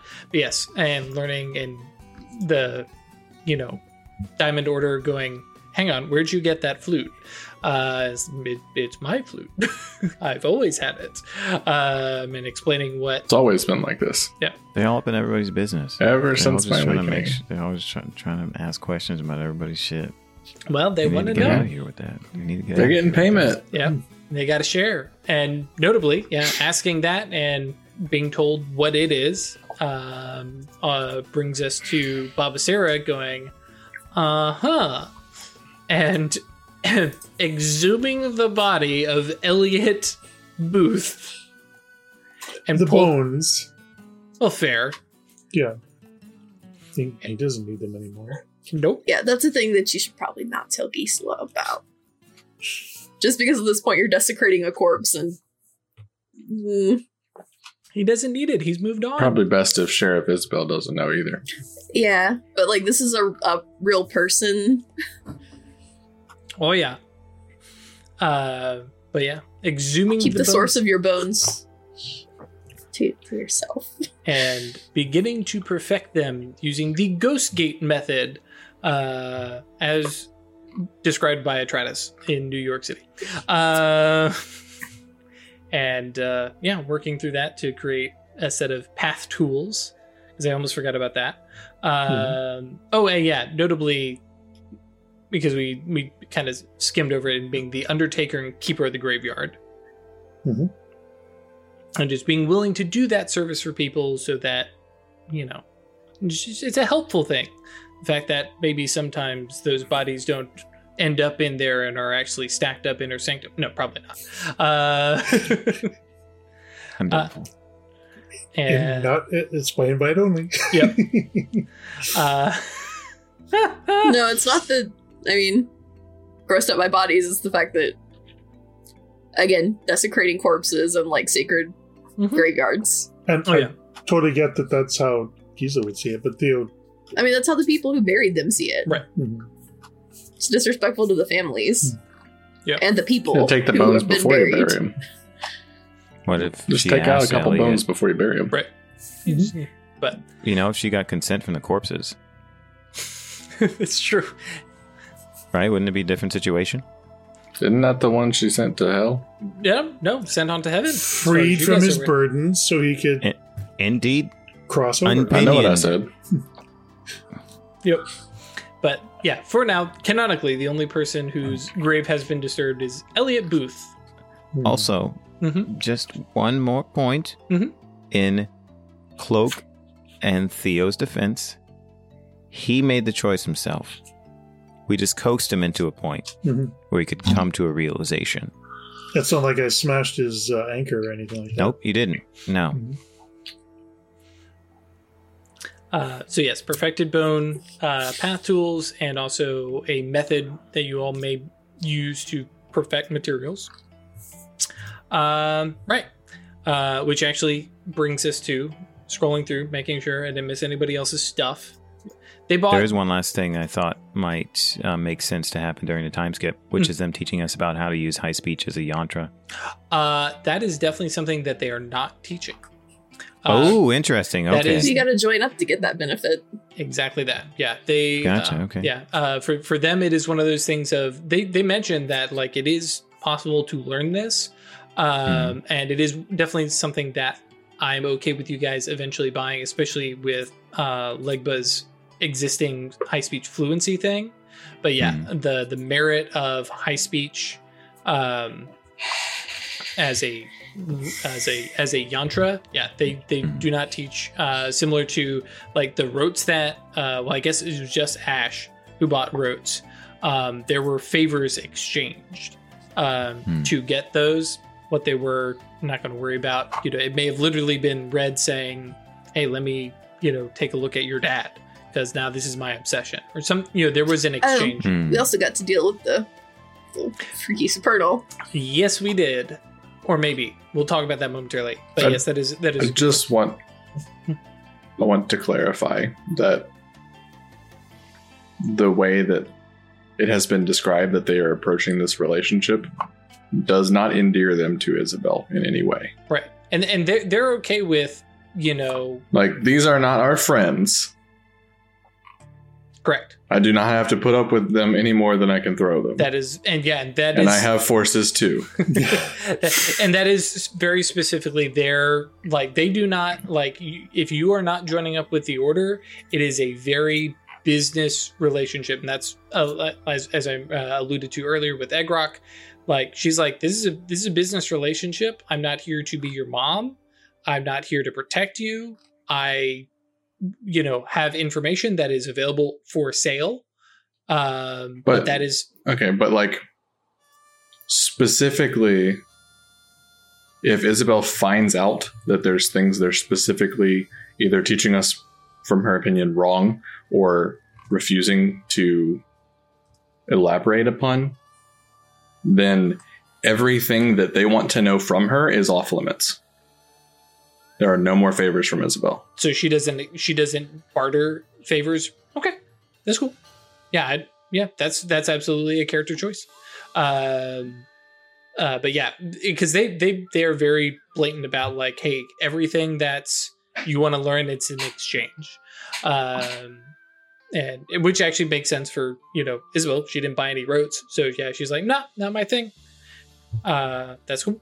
So yeah, I think actually so they don't learn anything about the flute at that point. Then you guys may not learn about perfected materials,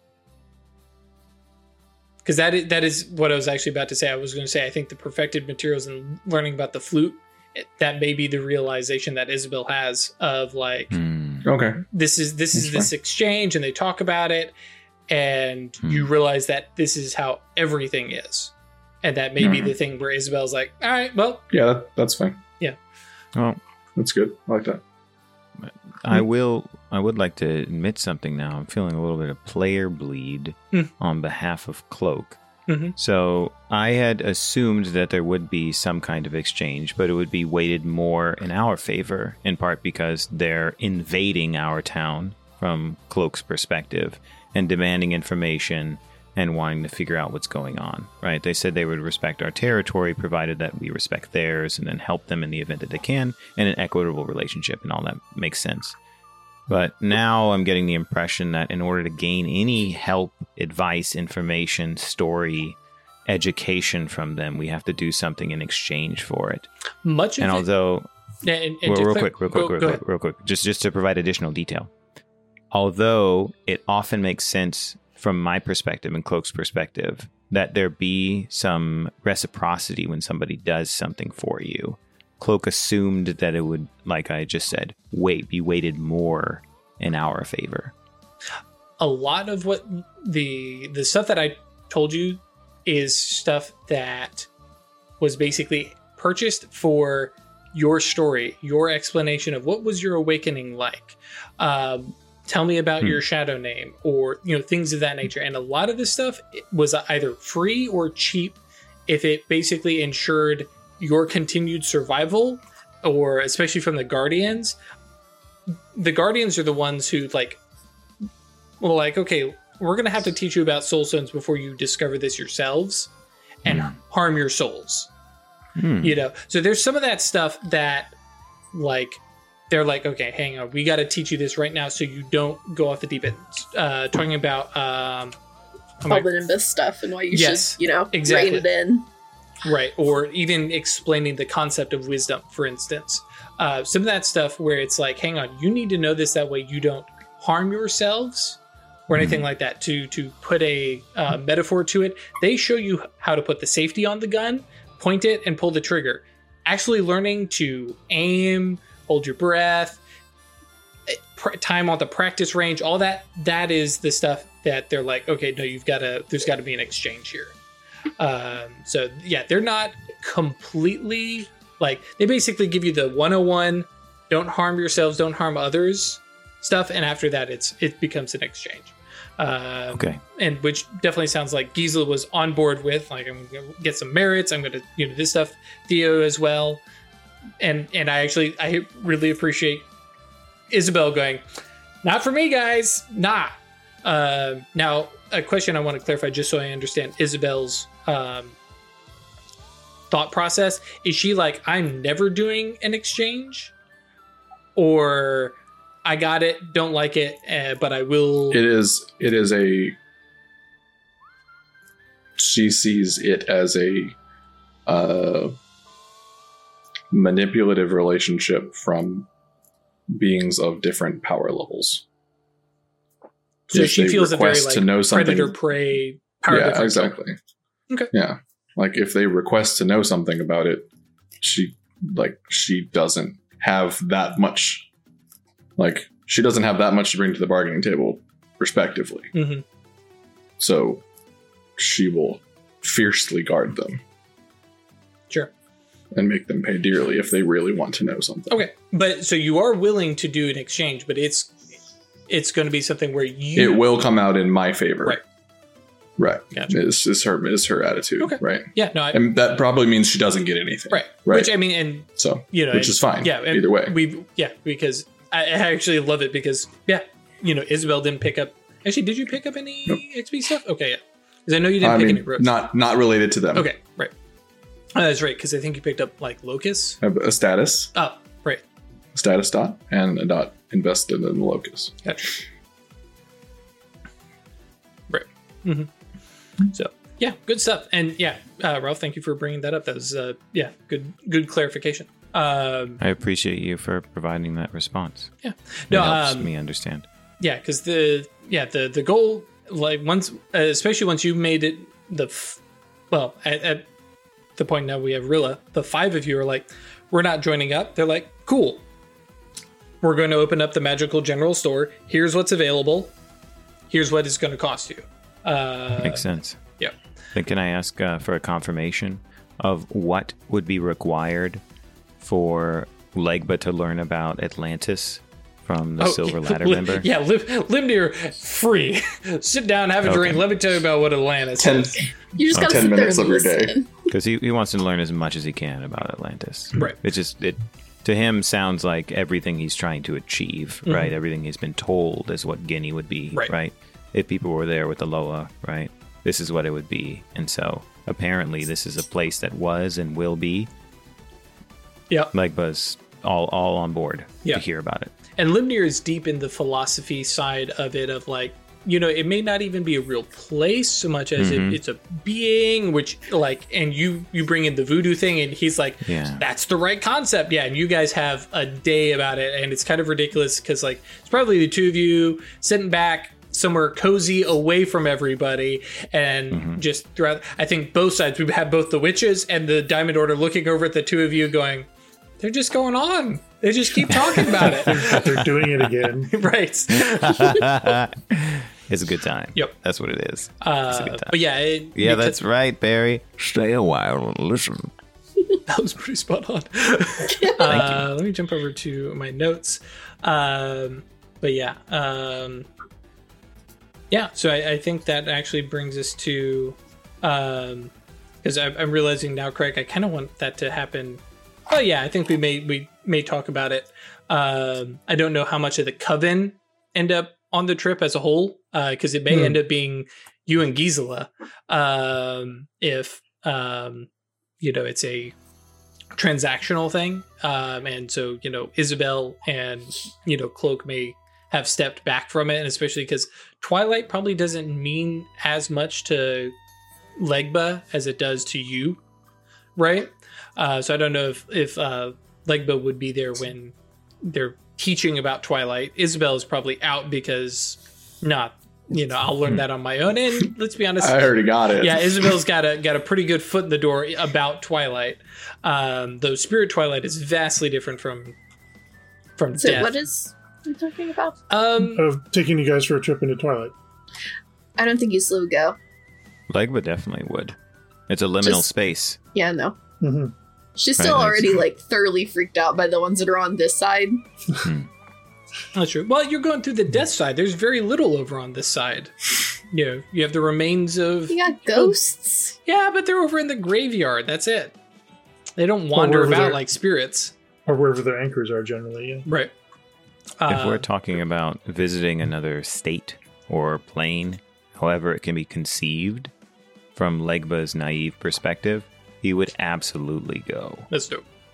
That makes sense, yeah, because like you said, he's the, It's it is opening Legba. a way. Right. Yeah, you're into that. Yes, He's that's what he Liz and- does. Intensely paranoid. Makes sense. So, And yeah, so, which is perfect, because this is when you guys see the other side of Eggrock, which she basically creates a ghost gate. Ooh. Opens it for you guys and says, step on through and enter Twilight.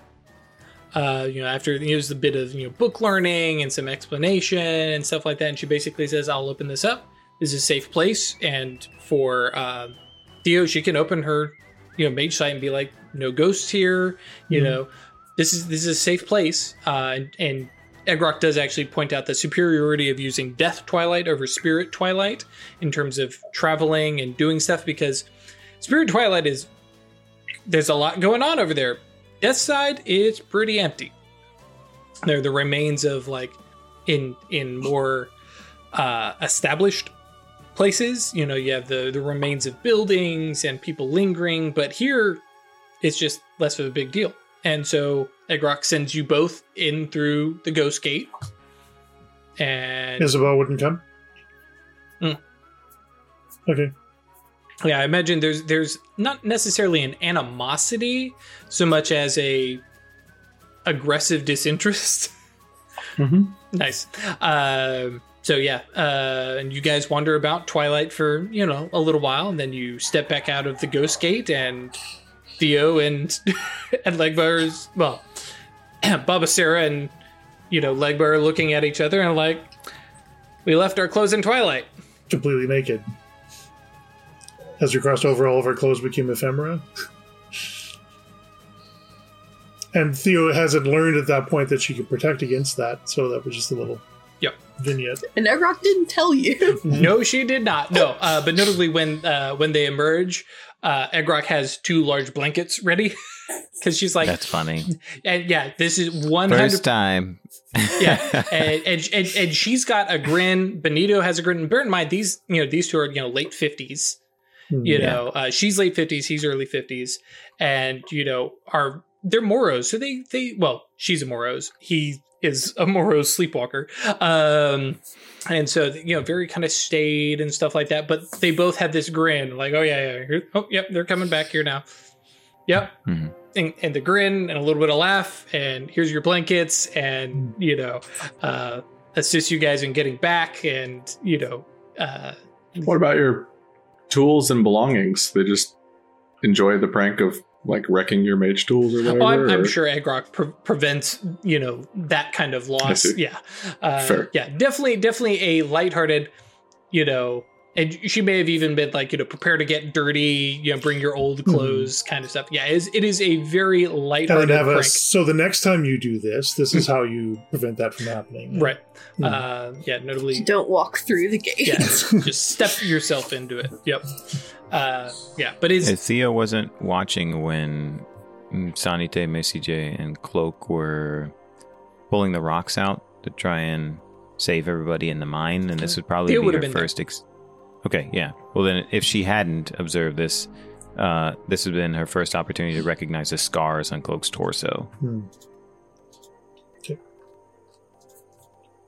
Yeah, because Theo had been there when did Lodestone to keep the dirt off. Yeah. Just tossing it out there in case it wasn't clear before. So, and she's shown before, but you'd see it in full on the big gunshot wound in the middle of her chest. Oh yeah, that's right.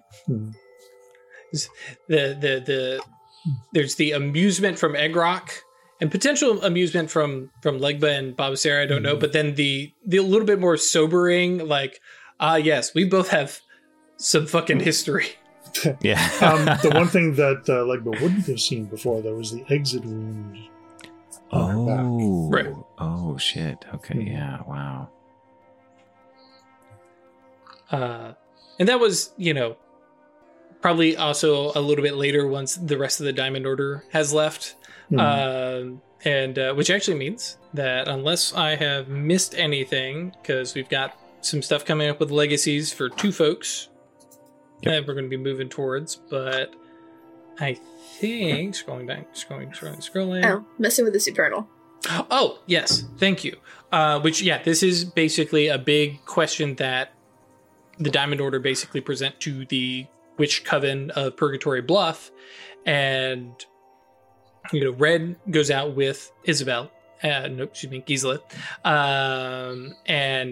inspects the thing and comes back, and Red is white as a sheet, and says, some nasty business, and basically puts it to the 5 of you and says, okay, well, we've got some options. One is summoning it up and telling it to get lost and see if that works. Will that work? Get lost, please. Right. But we ask it to leave as opposed to command it to leave. Red would probably tell you it's effective. Isabel pretty much laughs in your face. Yeah, Just that's ask true. real nice Because that's if it true. could Because go. you had ruin yelled in your brain. Yeah, it's definitely one of those. Well, Red says we can ask, we can tell either way. And this is one of those little free education things. Supernal beings do not think and act and feel the way people do. And an emphasis on they don't have the same kind of emotions. They're not thinking beings the same way we are. They are what they are. You can ask it, you can tell it, you can cajole it, you can come at it from a billion different ways, but if it doesn't want to leave, it's not gonna leave, because that's just what it is. But yeah, so it brings up, we can do that. We can see if there is some, trial that, you can go through to try and chase it off, and earn it, a reprieve. But, Red mentions, it's not liable to be amenable to that. It has a job, and it is part of the Exarch's entourage, in not a like closeness thing, but part of their army. And so it's not liable to be into that. So the other option is destroying the thing, which sends it to the abyss, which weakens the Supernal, which nobody likes. And Theo's like, and that's bad. Very. That was my first option. Mm-hmm. Yeah. So they can be killed. Yes. And one of its power with, kind of looks around, we can handle all together, summon it forth, and destroy it. But and just in case it wasn't clear, there was a question mark on Theo's. That would be bad. It would be bad, yes. Anything that destroys the Supernal weakens the Supernal, strengthens the Abyss, which is already an infinite thing of emptiness. So it's like adding +1 to infinity, which, whatever, but it does detract from the Supernal and reality itself. But it does protect our people. It does. The other option, besides talk to it, destroy it, is to counter its every move. Frustrate all its attempts, figure out what its goal is, what it does, and frustrate it to the point that it can't continue here any longer or is rendered impotent. Can't you just bring something bigger? Potentially. That is the issue with fighting the Exarchs. When you think you have the upper hand, they pull a gun out from behind the counter.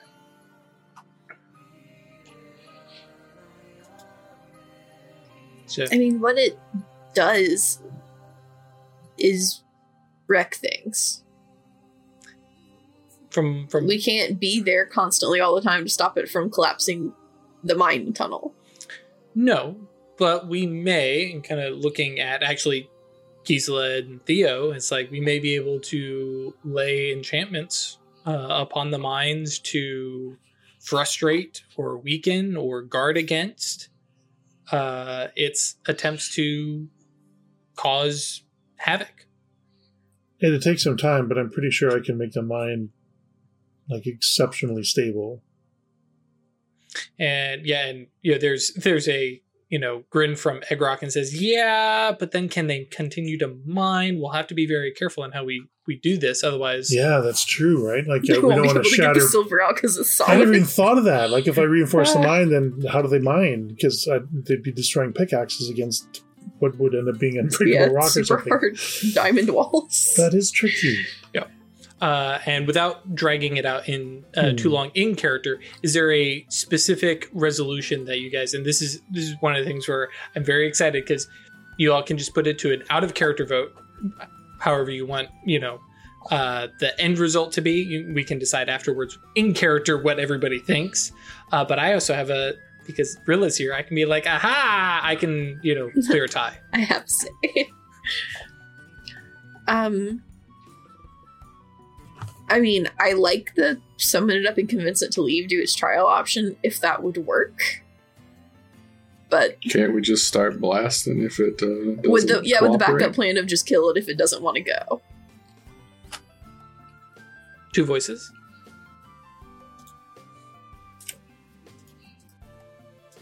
I don't fully understand why it would be bad to just destroy it, but Yeah, from what I'm hearing, it makes something that is already impossibly strong stronger.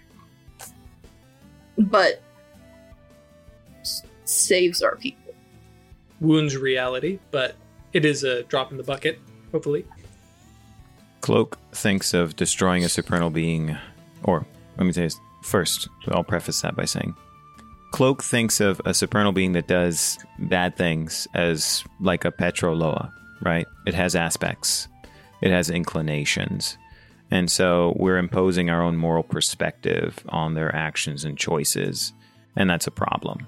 So it's hubris in and of itself, lowercase h hubris, from Cloak's perspective, from Legba's perspective, to suggest that this is a bad thing, although he wants to avoid any further harm or ruin caused by this particular entity. And then having interacted with a supernal being finally, right, and thinking of it as Genny, right, he is, and talking about Atlantis in this point, he thinks that destroying one would be a horrible thing to do. So he's highly in favor of either asking it to leave nicely or scaring the shit out of it. Because he could use intimidation. He could enlist supernal assistance so that the force of our collective presence would be high enough to perhaps influence it to go somewhere else. But those are the approaches that he's okay with at this point, and at his state of wisdom. Having interacted with him before, having achieved fluency in high speech, and his orientation to the Loa such that, or to the supernal and the Loa, he would think that, hey, I'm down to get it to leave in all kinds of different ways. Be nice, be mean, but if we start being violent to the supernal, he's out.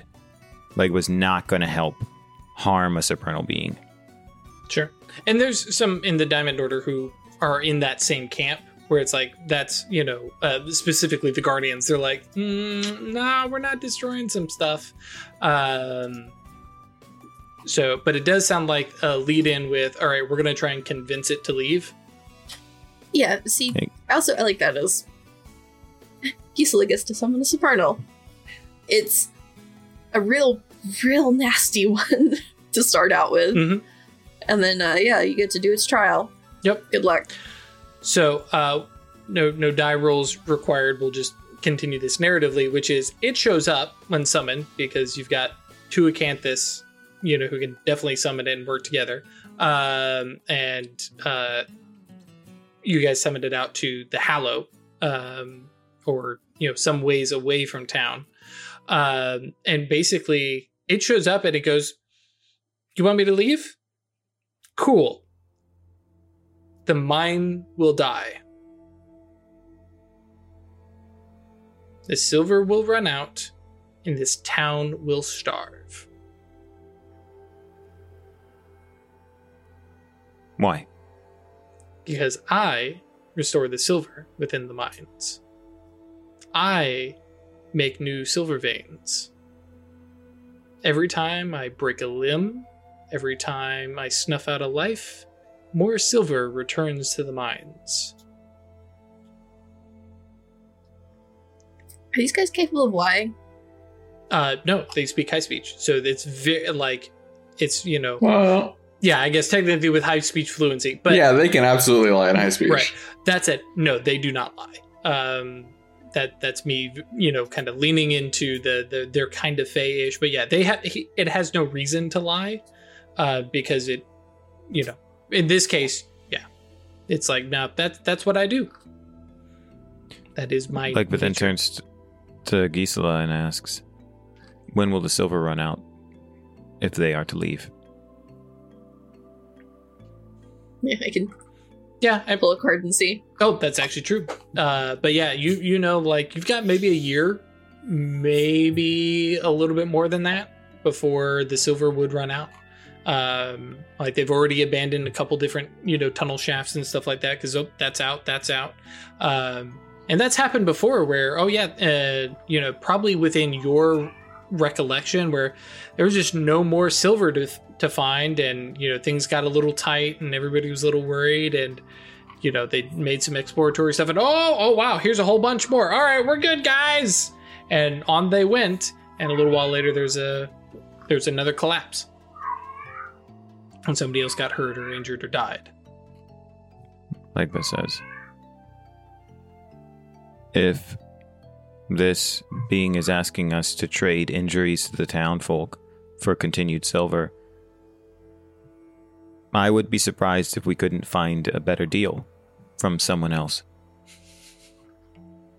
Find someone else who will give us silver? Yes. Without breaking our people's legs and killing them? Yes. We have a year? We have a year. Cool. So yeah, the swirling being of entropy effectively gives you guys the middle finger and says, send me back. And Red kind of gives you guys a look. It's like, we're up. Yep. Okay. Yes, without harm. Yep. And yeah, away it goes. And yeah, you guys return to the mine, check it out. It's gone. Entropy is just not there. There's a little bit of a better feeling in the mine. Actually, of note, Isabel, if you go in, the nasty, snarly, corpulent mine spirit hasn't changed dramatically, but does look a little bit more cleaned up. A little less, you know, eating bones and more of, you know, greed. Little less Balroggy. And that was about 6 months ago. So, pick up with a voodoo ceremony. And Hell yeah. yeah, which I think, just because I think it is appropriate, is the last, like, Red is going to be here for this because he kind of likes y'all, and you know this is him and Limnir probably. They're gonna get on this barge tonight and head out of town, and they're done. You know, they're gonna leave Ekrock here. But like, oh yeah, there's a proposal. There's this wedding coming. Oh yeah, I mean it's Red, Big Red, who's like, oh yeah. Like Red is gonna bring drinks. Like Red's gonna, you know, it's gonna be a small thing, but Red's gonna take care of the party, and kind of see you guys off. But yeah.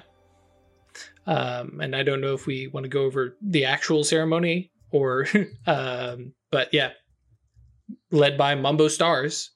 I don't know if Craig, did you prepare any vowels? Actually, hang on, backtrack that. Okay, yeah. Backtrack that. Any vowels? Vowels. A-E-I-O-U, sometimes Y. Thank you, Chris. AU. But actually, I did just remember. A-I-O-U. Why? Cherry on top. Thank you. You all have a good night. But come back to the little pin I put in it. Craig, what is your domain set up for spells? Did you have an idea of how that is kind of oriented? I think I need a little more context. So maybe we can talk about that offline. Sure, that's fine. Okay. This is the most OA exchange ever. Yeah, you're welcome. So yeah, actually, I think we may just that way we don't have to dig up a appropriate voodoo ceremony and walk through anything. We basically pick up at the end of it, if that's good with everybody else, and we have a moment of like, Yeah. cool. Yeah, it's effectively the witches, Valosia, Jules, Red, Limnir, probably Egrock. Question is, actually, I guess I should backtrack because I'm making some assumptions. Is Legba there and is Petrichor there? Or Isabel and Cloak? Ooh, Cloak. Mm-hmm. Yeah. Ungon Cloak is there. Sure. For sure. And Chris, is there any... Yeah. And I didn't mean what appearance. I meant, is the body there? But yes. Ungon Cloak being definitely. there. Yeah, that makes sense. Yes. Okay, cool. All right, I have to share this from chat. Ald Griffin says, exchange of vowels. Theodosia stutters I. At Catherine School's E. Yeah. I love you all. It's so good. Yeah. But yeah, basically we time into the reception, probably held in the Moody Stokes home. It's small, Sure. it's cozy. Red has carried down a big barrel of probably just beer, or something similar. And it's quiet. It's both the celebration of, hey, it's a wedding. Everybody loves a wedding. But also for Limnir and Red, it is the goodbye, and a last like hurrah for them. And for the two of them, it's, hey, the last time you want to learn some, Thyrsis stuff or Acanthus stuff, we're here. But at this point, you guys have pumped them for all the information that they're worth, or you've got, or Isabella's made it clear, nah. I want all the information. Right. If you Very think sad there to are see Red go. if you think there are things that I should know, you are welcome to tell me. I love that so much. Yeah, you can tell me whatever you want, but I ain't buying nothing. But yeah, and so we have this nice little setup, and it's been a year, and you all have kind of expanded your knowledge a little bit, though it has become a little bit of a frustration, especially after some of the knowledge that they've given you, that like the town is out of mysteries, especially getting rid of the supernal being 6 months ago. Any of the weird shit that was happening is gone. The wolf that follows Petrichor is still there, and at this point still haven't actually had a proper summoning of it, if I remember correctly, right? No. Right. Because I don't have Life 3 yet. Sorry, bud.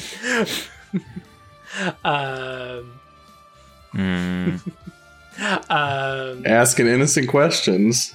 Yeah. No, I realized I was like, oh shit. Yep. But yeah, so a lot of the mysteries that remain are outside, which is actually, kind of Red's commentary, and he's trying to figure out, what are you all, looking for next? Which is also my cue to remind you all of, more mundanely, but the potential murder within the mine, and whether or not that's worth looking into. There is the book that has a bizarre series of directions that starts wherever you want and just goes, which is third probably, star to the right and straight on until morning, basically, right? Exactly. And is probably the biggest thing that the Diamond Order want. I was like, oh yeah, can I have a look at that? And I'm pretty sure everybody's like, nah. Nah, bruh. So You better it's pay me for ours. that shit. Yeah. And they definitely recognize, like, especially how much their eyes light up with, like, it's a treasure map written in high speech. Yeah, we'll give you. And Yeah, we got half a dozen of those back in New York. They would need to offer something of profound value. Yeah, it's like, what you got? Nothing worth You want of to give us this. some soul stones? You going to give us soul stones? bring We'll let you take a piles look. of You give us soul grimoires. stones. Yeah. Because they are very, very curious about that. Also, the other thing that has been closely held to your chests, I'm sure, is the recipe that Rilla and Jules have discovered. They have now split amongst themselves. So they both have halves. They felt that was not necessarily equal, but is appropriate. And Mortimer Bethune didn't like. He was curious, but Rilla was like, "Nah, man, this is mine now." Has Jules drink it? No. It comes up frequently, and it's one of those like late night things where he sits there and he stares at his half. He thinks and he wonders, but he's scared. He's legitimately scared. He's like, I have seen a little bit of stuff. I've summoned a demon. I don't know if I want to see more. And he's talked to all five of you. All five of you about the supernal worlds and what's out there and what they look like and how you view the world. And he definitely is kind of sitting in the middle of your little Venn diagram and just like, oh, tell me about this, tell me about that. And he's very curious and he wants to know, but he's straddling the fence, right? Well, I want to know, but it sounds scary. And what if I don't come out right? And especially because when the Diamond Order show up, they're like, okay, so let me tell you about Banishers. Let me tell you about the Harrowed. And so he's, very concerned. And of course, there's the comment of, you may go through, you may drink this and not awaken. Maybe it was that particular event for Rilla that, pushed it. And he's like, yeah, it's just, nah. Not for him. He's going to be back here. He does work actually probably very closely and continues his relationship with Isabel. And like, hey, let's talk about spirits. Because that is one of the things that are fairly available. But yeah, for all of you, he is a very, very readily available resource for helping with spells. Like, he is absolutely fanatical about, oh, you're going to do a spell? Can I help? Can I watch? Can I, so he's trying to figure out some of that stuff. And you can see it's a lot of, it's the kid who keeps like walking around the pool and like he'll get in the shallow end and then he'll get up and go run over and stand on the diving board and then never mind. And, put his foot in the deep end, but not actually jump in. And yeah, he's just not willing to make that commitment and that jump in and some, getting that trust. Can you swim? Well, I mean, I probably can, but I don't want to. Yeah. But in the meantime, he's a very, useful ally. And eventually he may start picking up merits tied to sleepwalkery stuff. But for now, cool. He does not. Cloak would probably have conversations with him about fallen magic, considering Cloak knows how to practice it himself. Yeah, well, the open rights at least. That's what I mean.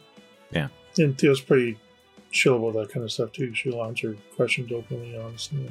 Oh yeah, and yeah, I think that's probably his big thing, especially all four of you. Less so Rilla, because Rilla is coming at the magic from a very scientific, very Obrimos kind of stuff, where the four of you have a very kind of, not necessarily religious, but you have this occult background. Yeah. It's literally religious or in, a fallen magic kind of background where it's like there's some precursor knowledge that you all had in some way, form, or fashion, or that you've brought into your beliefs, like for Isabel and Jean-Paul, where it's like, this is my basis and that I've built my supernal knowledge off of it. Or in, Theo's case, I was dabbling in stuff, didn't even realize it, but hey, now there's all this more, so He's very, very into devouring up that knowledge. There was another little plot hook sitting out there. I wanted to circle back on one thing. Mhm. And just during the intervening year, Theo has kind of willfully set herself up as in social opposition Oh, yes. to the owner of the town, which just bugs Theo in a lot of different ways. But she's always pushing and prodding and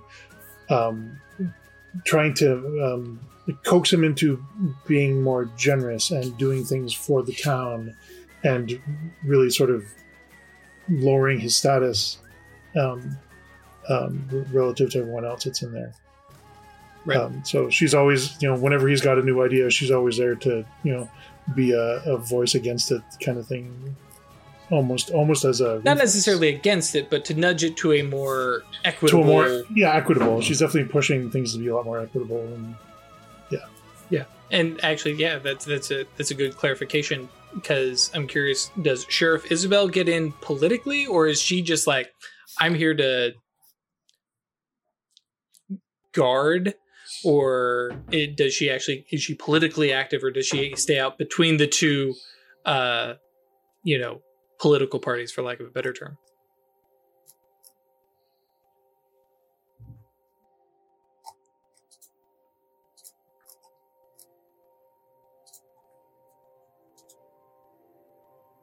I don't know. We'll come back around. Go ahead. Well, so the thing I had been considering was Isabel's own sort of social campaign, Mm-hmm. subtly against the Indian rights, and that is to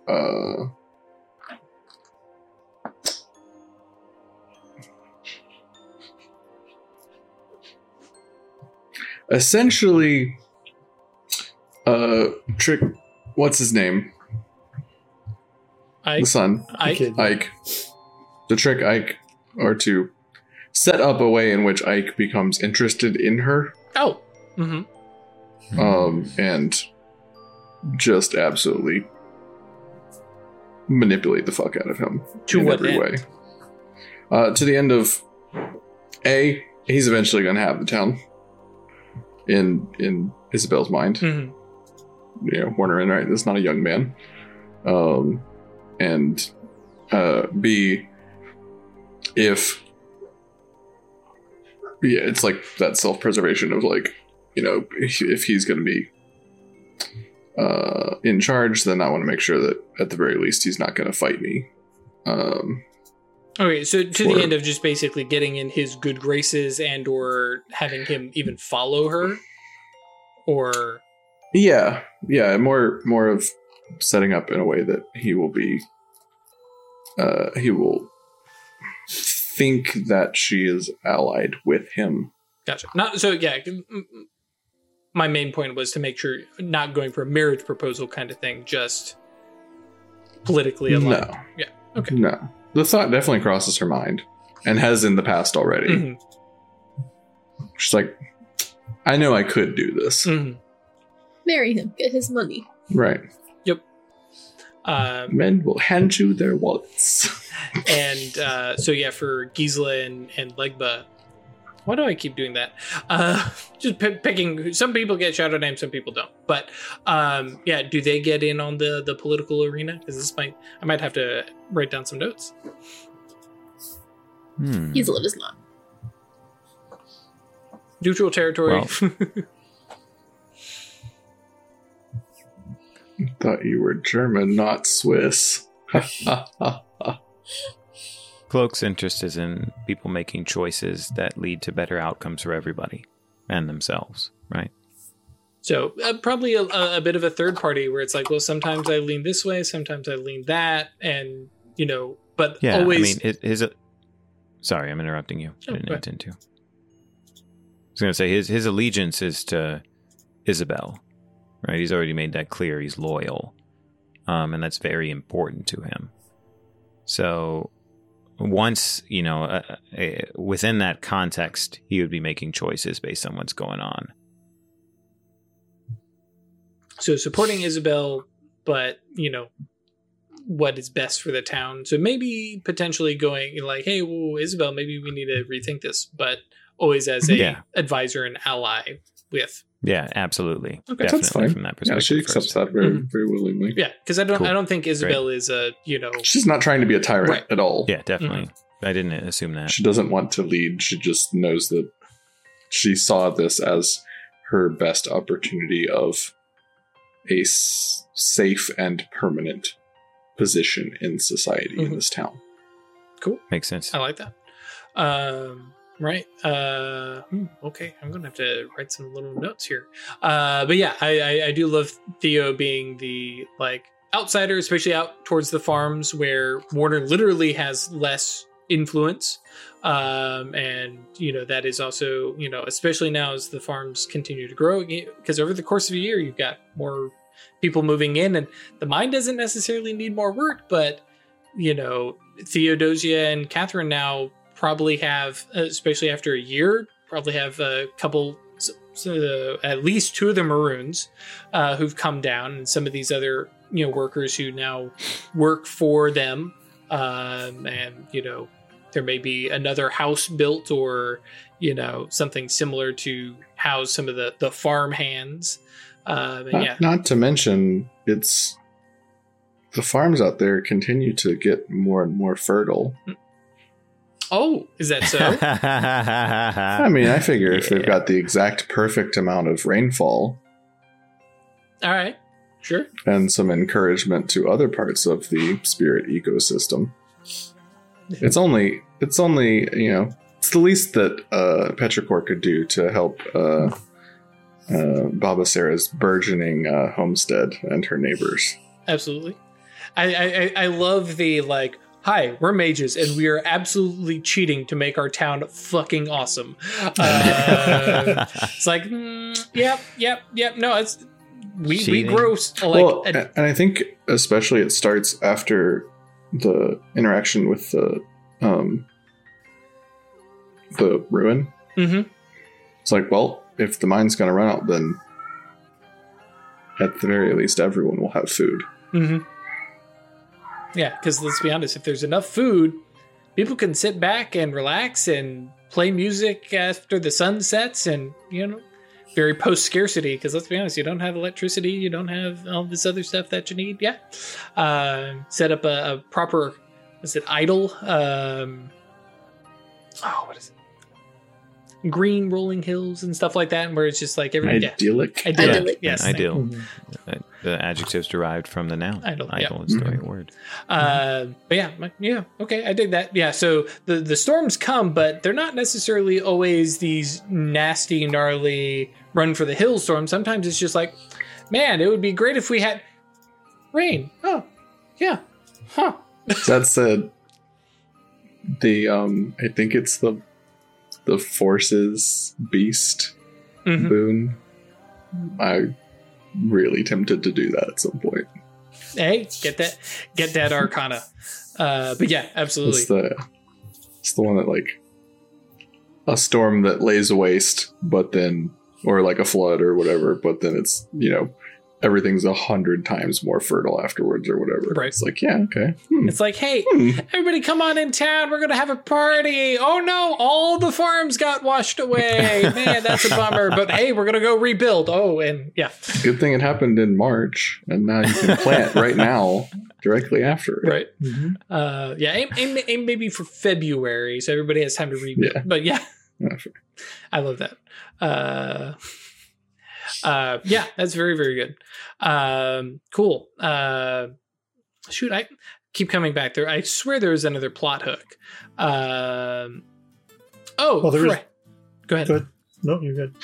There's obviously figuring out what Rilla's destiny is and protecting her, and also, after a year, she's on par with all of you, because there's those easy arcane beats and XP and stuff like that.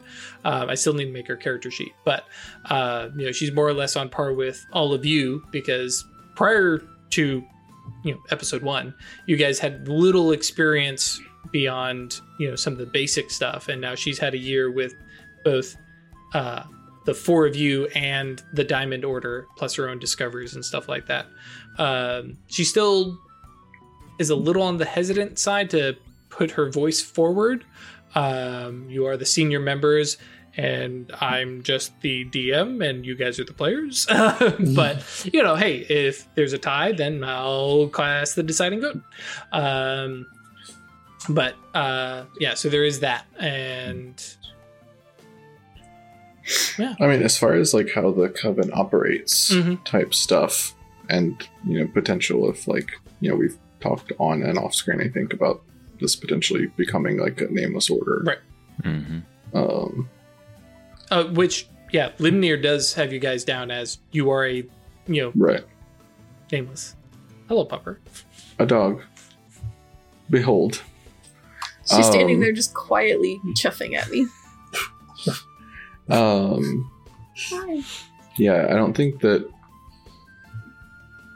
even after this year that Isabel's at a point where she's like, here is a philosophy that we are going to do, or anything like that. It's very much like, I'm going to continue doing the things that I like. If there are things that you need me to help you with, then I'm here.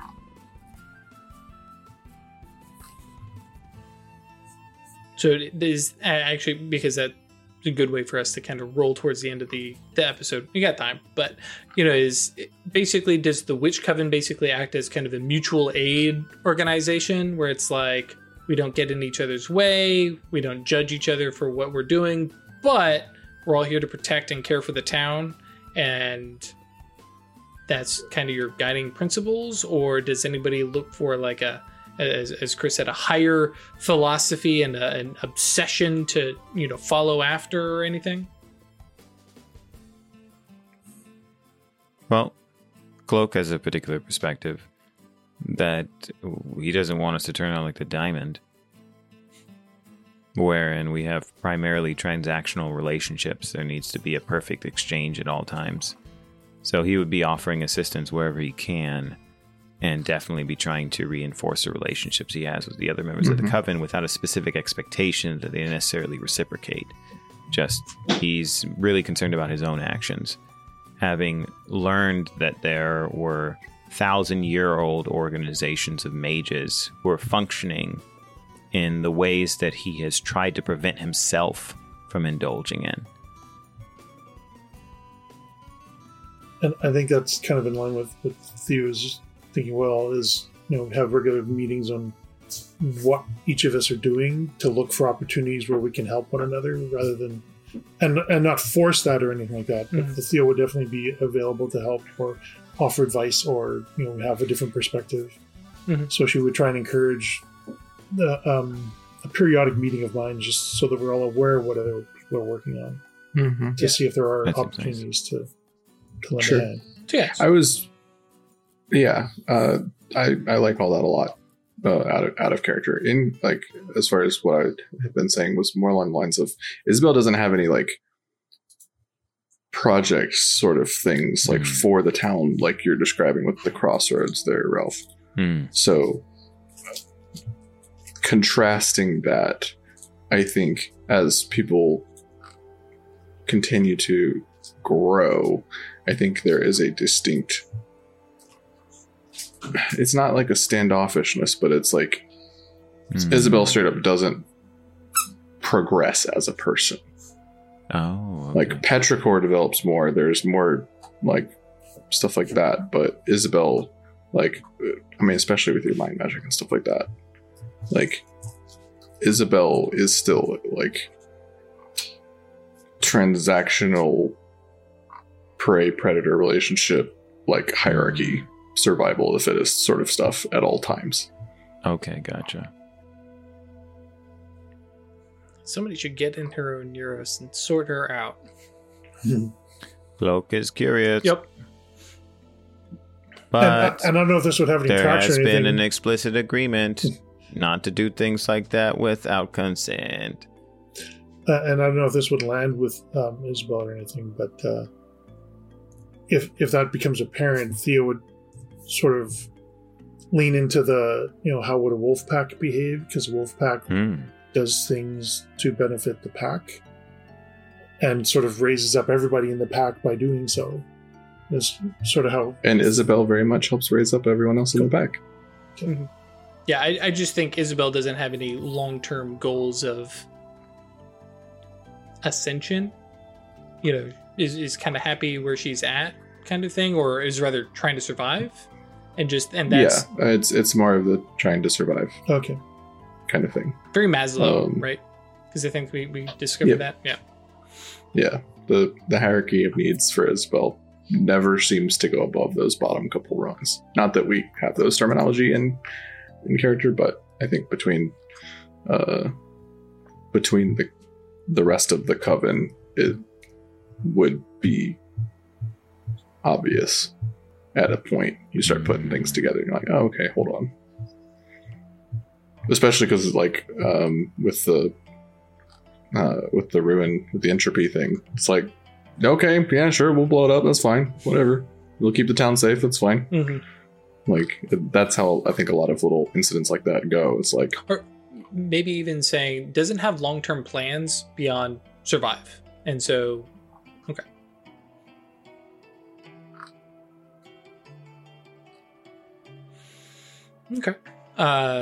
Which, yeah, basically, I mean, I'll just do this on stream. What's your guys' basic next plot hook you're chasing after?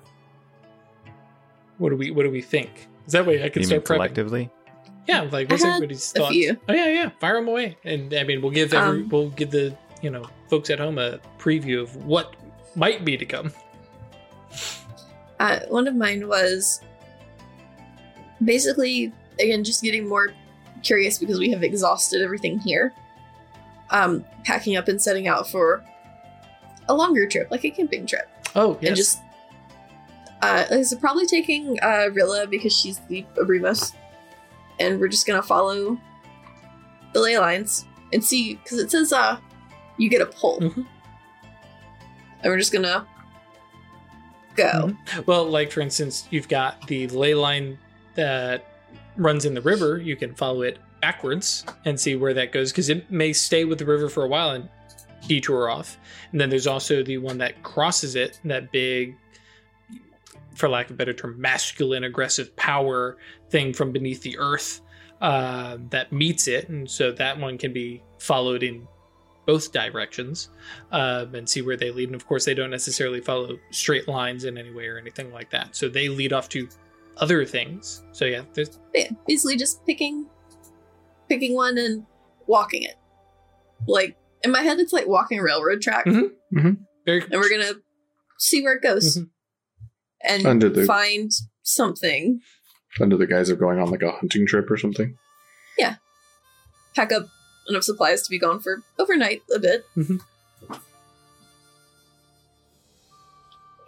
I think by this time, because Theo has a soulstone and a domain now, and she's had a confrontation with her daemon.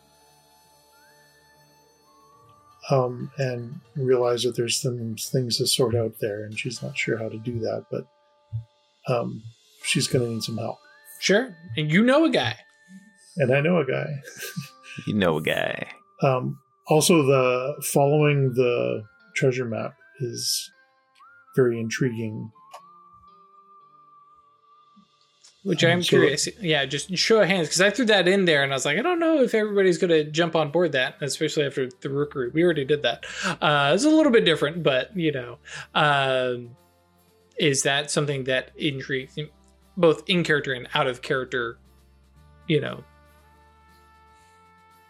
Yes, absolutely. It is a magic spell book that you have shown to Gisela. And she was actually the first one to read it. To get the little to page. Actually read it. And we need to. It just starts anywhere. Let's go. A project. Let's go right now. Well, Theo would be more like a project for after harvest. Oh yeah, For example, she doesn't want to, because you don't know how long we're going to be gone, right? So she doesn't want to live. And that is one thing that you can kind of trace out and kind of gauge, but not knowing necessarily what terrain you're going to cross. But yeah, because it sends you, you know, like I'll have to do some math later, but it's going to be a several day journey just traveling, besides the rest and camp and stay in that place for a couple days. So overall, it's going to be like a week, maybe 2 out of town. So it will definitely be, you know, one of those things of, okay, we got to prep for this. I mean, you got some magic that'll help, but Cloak has definitely been interested since he translated it, right? Considering that's what brought him to fluency in high speech. Mm-hmm. Gotcha. I, Chris, have given idea and consent to Ralph for Legba to, how did I phrase it? Let his curiosity get the better of him about Isabel. Mm-hmm. Yeah, which I definitely think may be the thing to happen after, like, okay, well, we're going to poke in and check in on, you know, Baba Sarah's daemon, and like, what's it like in there? Oh, okay, yeah, we got to get that fixed up. And then, well, you know, we're here. This wasn't too bad, or we'll see. I have a better route. Oh, do tell. That would make more sense with Legba's story. So my plan was, if Legba had dropped in wisdom because of something that happened, he would have done it already. Mm-hmm. So, and thank you, Chris, for reminding me of the consent. I'm in character, right? Yeah, in character. Yeah. Right. Legba's like, look, I got to respect Isabel. It matters to him to maintain that respect, even if she feels a little differently about it, right? Right. I just wanted to be clear. Like, thank you. Yeah, as I appreciate you. Transparency to the podcast as much as to us. Right. Like, Ralph's not going to just like go diving into my character's soul without me having an idea about it. Chris has a hell of an idea about it. This is I want this to happen. It's like, it's an aspiration. It's like one of the best like out of character aspirations I've ever come up with, I think. Oh, it's real good. It's real good. Yeah, I also like definitely want to resolve the family curse in this next little bit. Oh yeah. Cool. Because that's been my obsession this whole time. Mm-hmm. You've definitely made some progress, but yeah, you're definitely starting to plateau on it now. Oh yeah. Yeah, and like nobody, it seems, can help me because everyone's like, "What the hell is this? We don't know." It's like, well, you have to have an obsession as a mage, right? Yes. It always pulls at you. There's always something. Now that said, I am a-okay with people like abandoning their obsession, especially if there's an in-character event or thing that influences. So, but we need to jump back real quick. Oh, go ahead. You can finish your sorry, sentence. I was just going to say, like, because I had completed, Isabel had completed the obsession of becoming part of the spirit court. Oh, yeah. And, like, part of the, like, no, like, character growth or whatever sort of thing that I was touching on, I was wondering if it just, like, could be blank for a little while. I think it totally makes sense that there was a blank, and it may even be something that really agitates her, like to have nothing to focus on. So that might be a thing. I was going to say, like, Cloak could notice that and notice that no one else in the Cabal is like that. And, like, that's good. It's like a barren field in this sort of analogy, right? Mm-hmm. Yeah, that's good. That's good. So let's pause that real quick because I realized Ralph was like, I have an idea in character, but never actually got back to that. Go ahead. Thank you. So the idea in character is his legacy is all about this. His legacy is all about trying to understand what motivates people, and then acting on that in a way that does not conflict with his commitment to wisdom. So upon him, establishing his legacy, then it would make a lot of sense to him to try and understand Isabel from the perspective of her dreams. He's already reached into Theos Oneros through dreams, and he's going to become a person who, as a consequence of how he's sculpted his soul, be a dream reacher.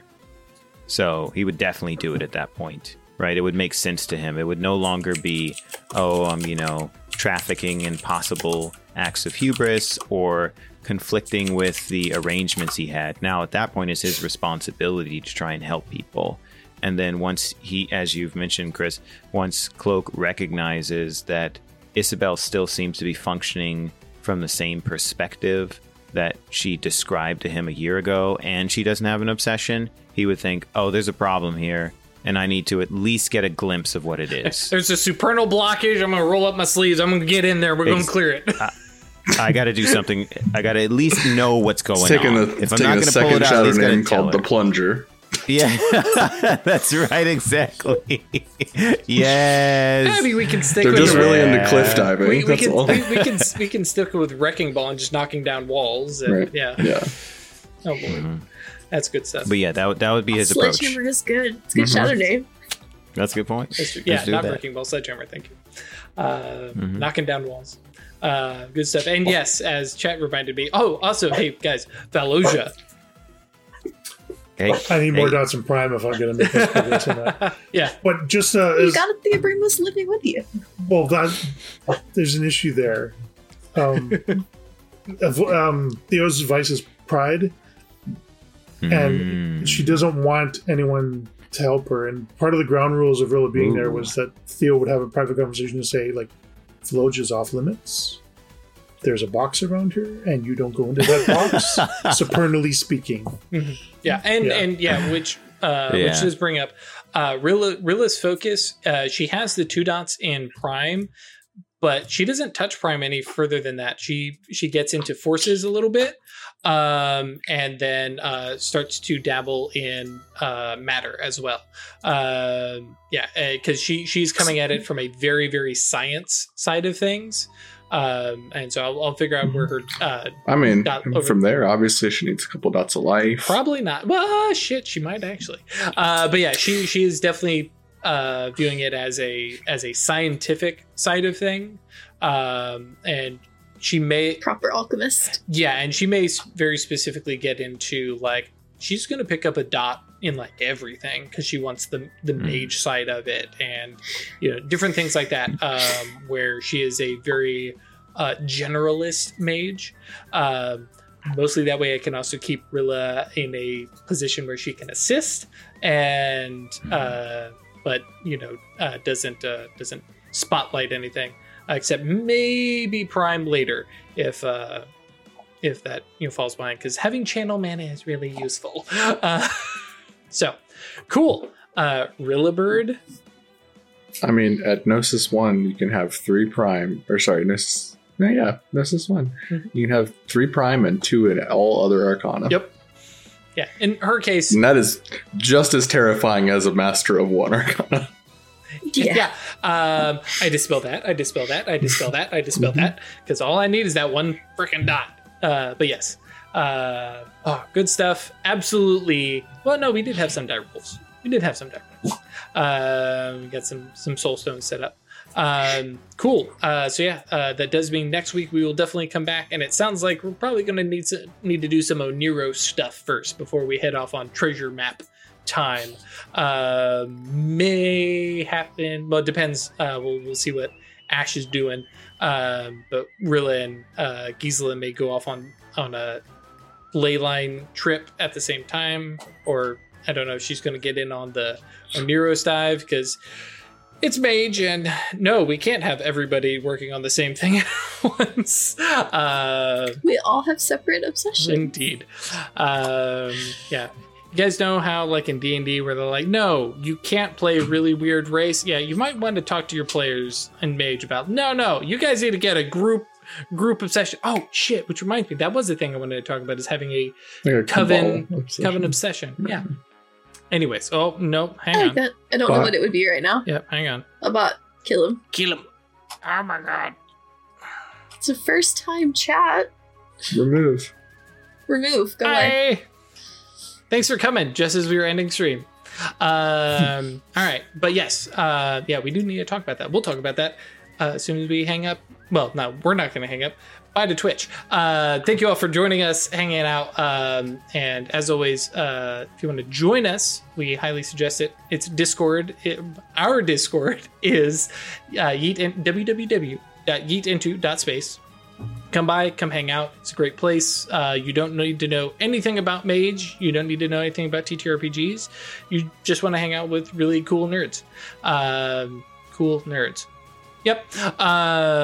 Post bird pics. Share your fur babies or unfurred babies if you're into reptiles, or, Sphinx cats. What are they called? Hairless cats. I'd get there eventually. Sphinx. all that kind of stuff. We love to hang out with you. If you want to support us monetarily, that is patreon.com/occultistanonymous, but that's really long. So just www.staylucky.club and hang out there. Also, this is my little shout out. Hey, I'm going to be up at PAX Unplugged in Philadelphia in like a month, 2 months, December.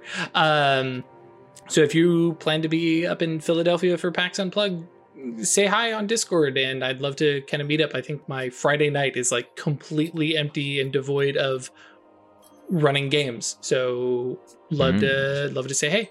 I will probably try and go play some games, so yeah, we'll see. Finally get into a game of Thirsty Sword Lesbians. I'll be on board for that. Yep. And yes, I am running stuff. Gotta do it. I will be running a D&D game, a kids on bikes /broom/teens in space game, and a game of Alien, the RPG. So yeah, that'll be very cool. You can sign up to be in my games, but that's not available yet. I think it'll be actually at PAX where you'll do that, but more will be released later. I've seen some of the promo stuff from Gehenna Gaming folks, and it looks super cool. So yes, Alien like the movie. Yes, Alien like the movie, and it plays very much like you're in a movie, which is very cool. And I think we have an unreleased one-shot pre-gen game that's what I'm going to run, because I don't know the game well enough to create a thing. But D&D, yep. You're gonna be some Mystery Machine folks. Yeah. Blah blah blah blah blah blah. I think that's all our stuff. Thank you all, and y'all have a good night. Ralph, can you give us a good like hat tip here? Y'all have a good evening. Bye bye. I say. See you next time, y'all.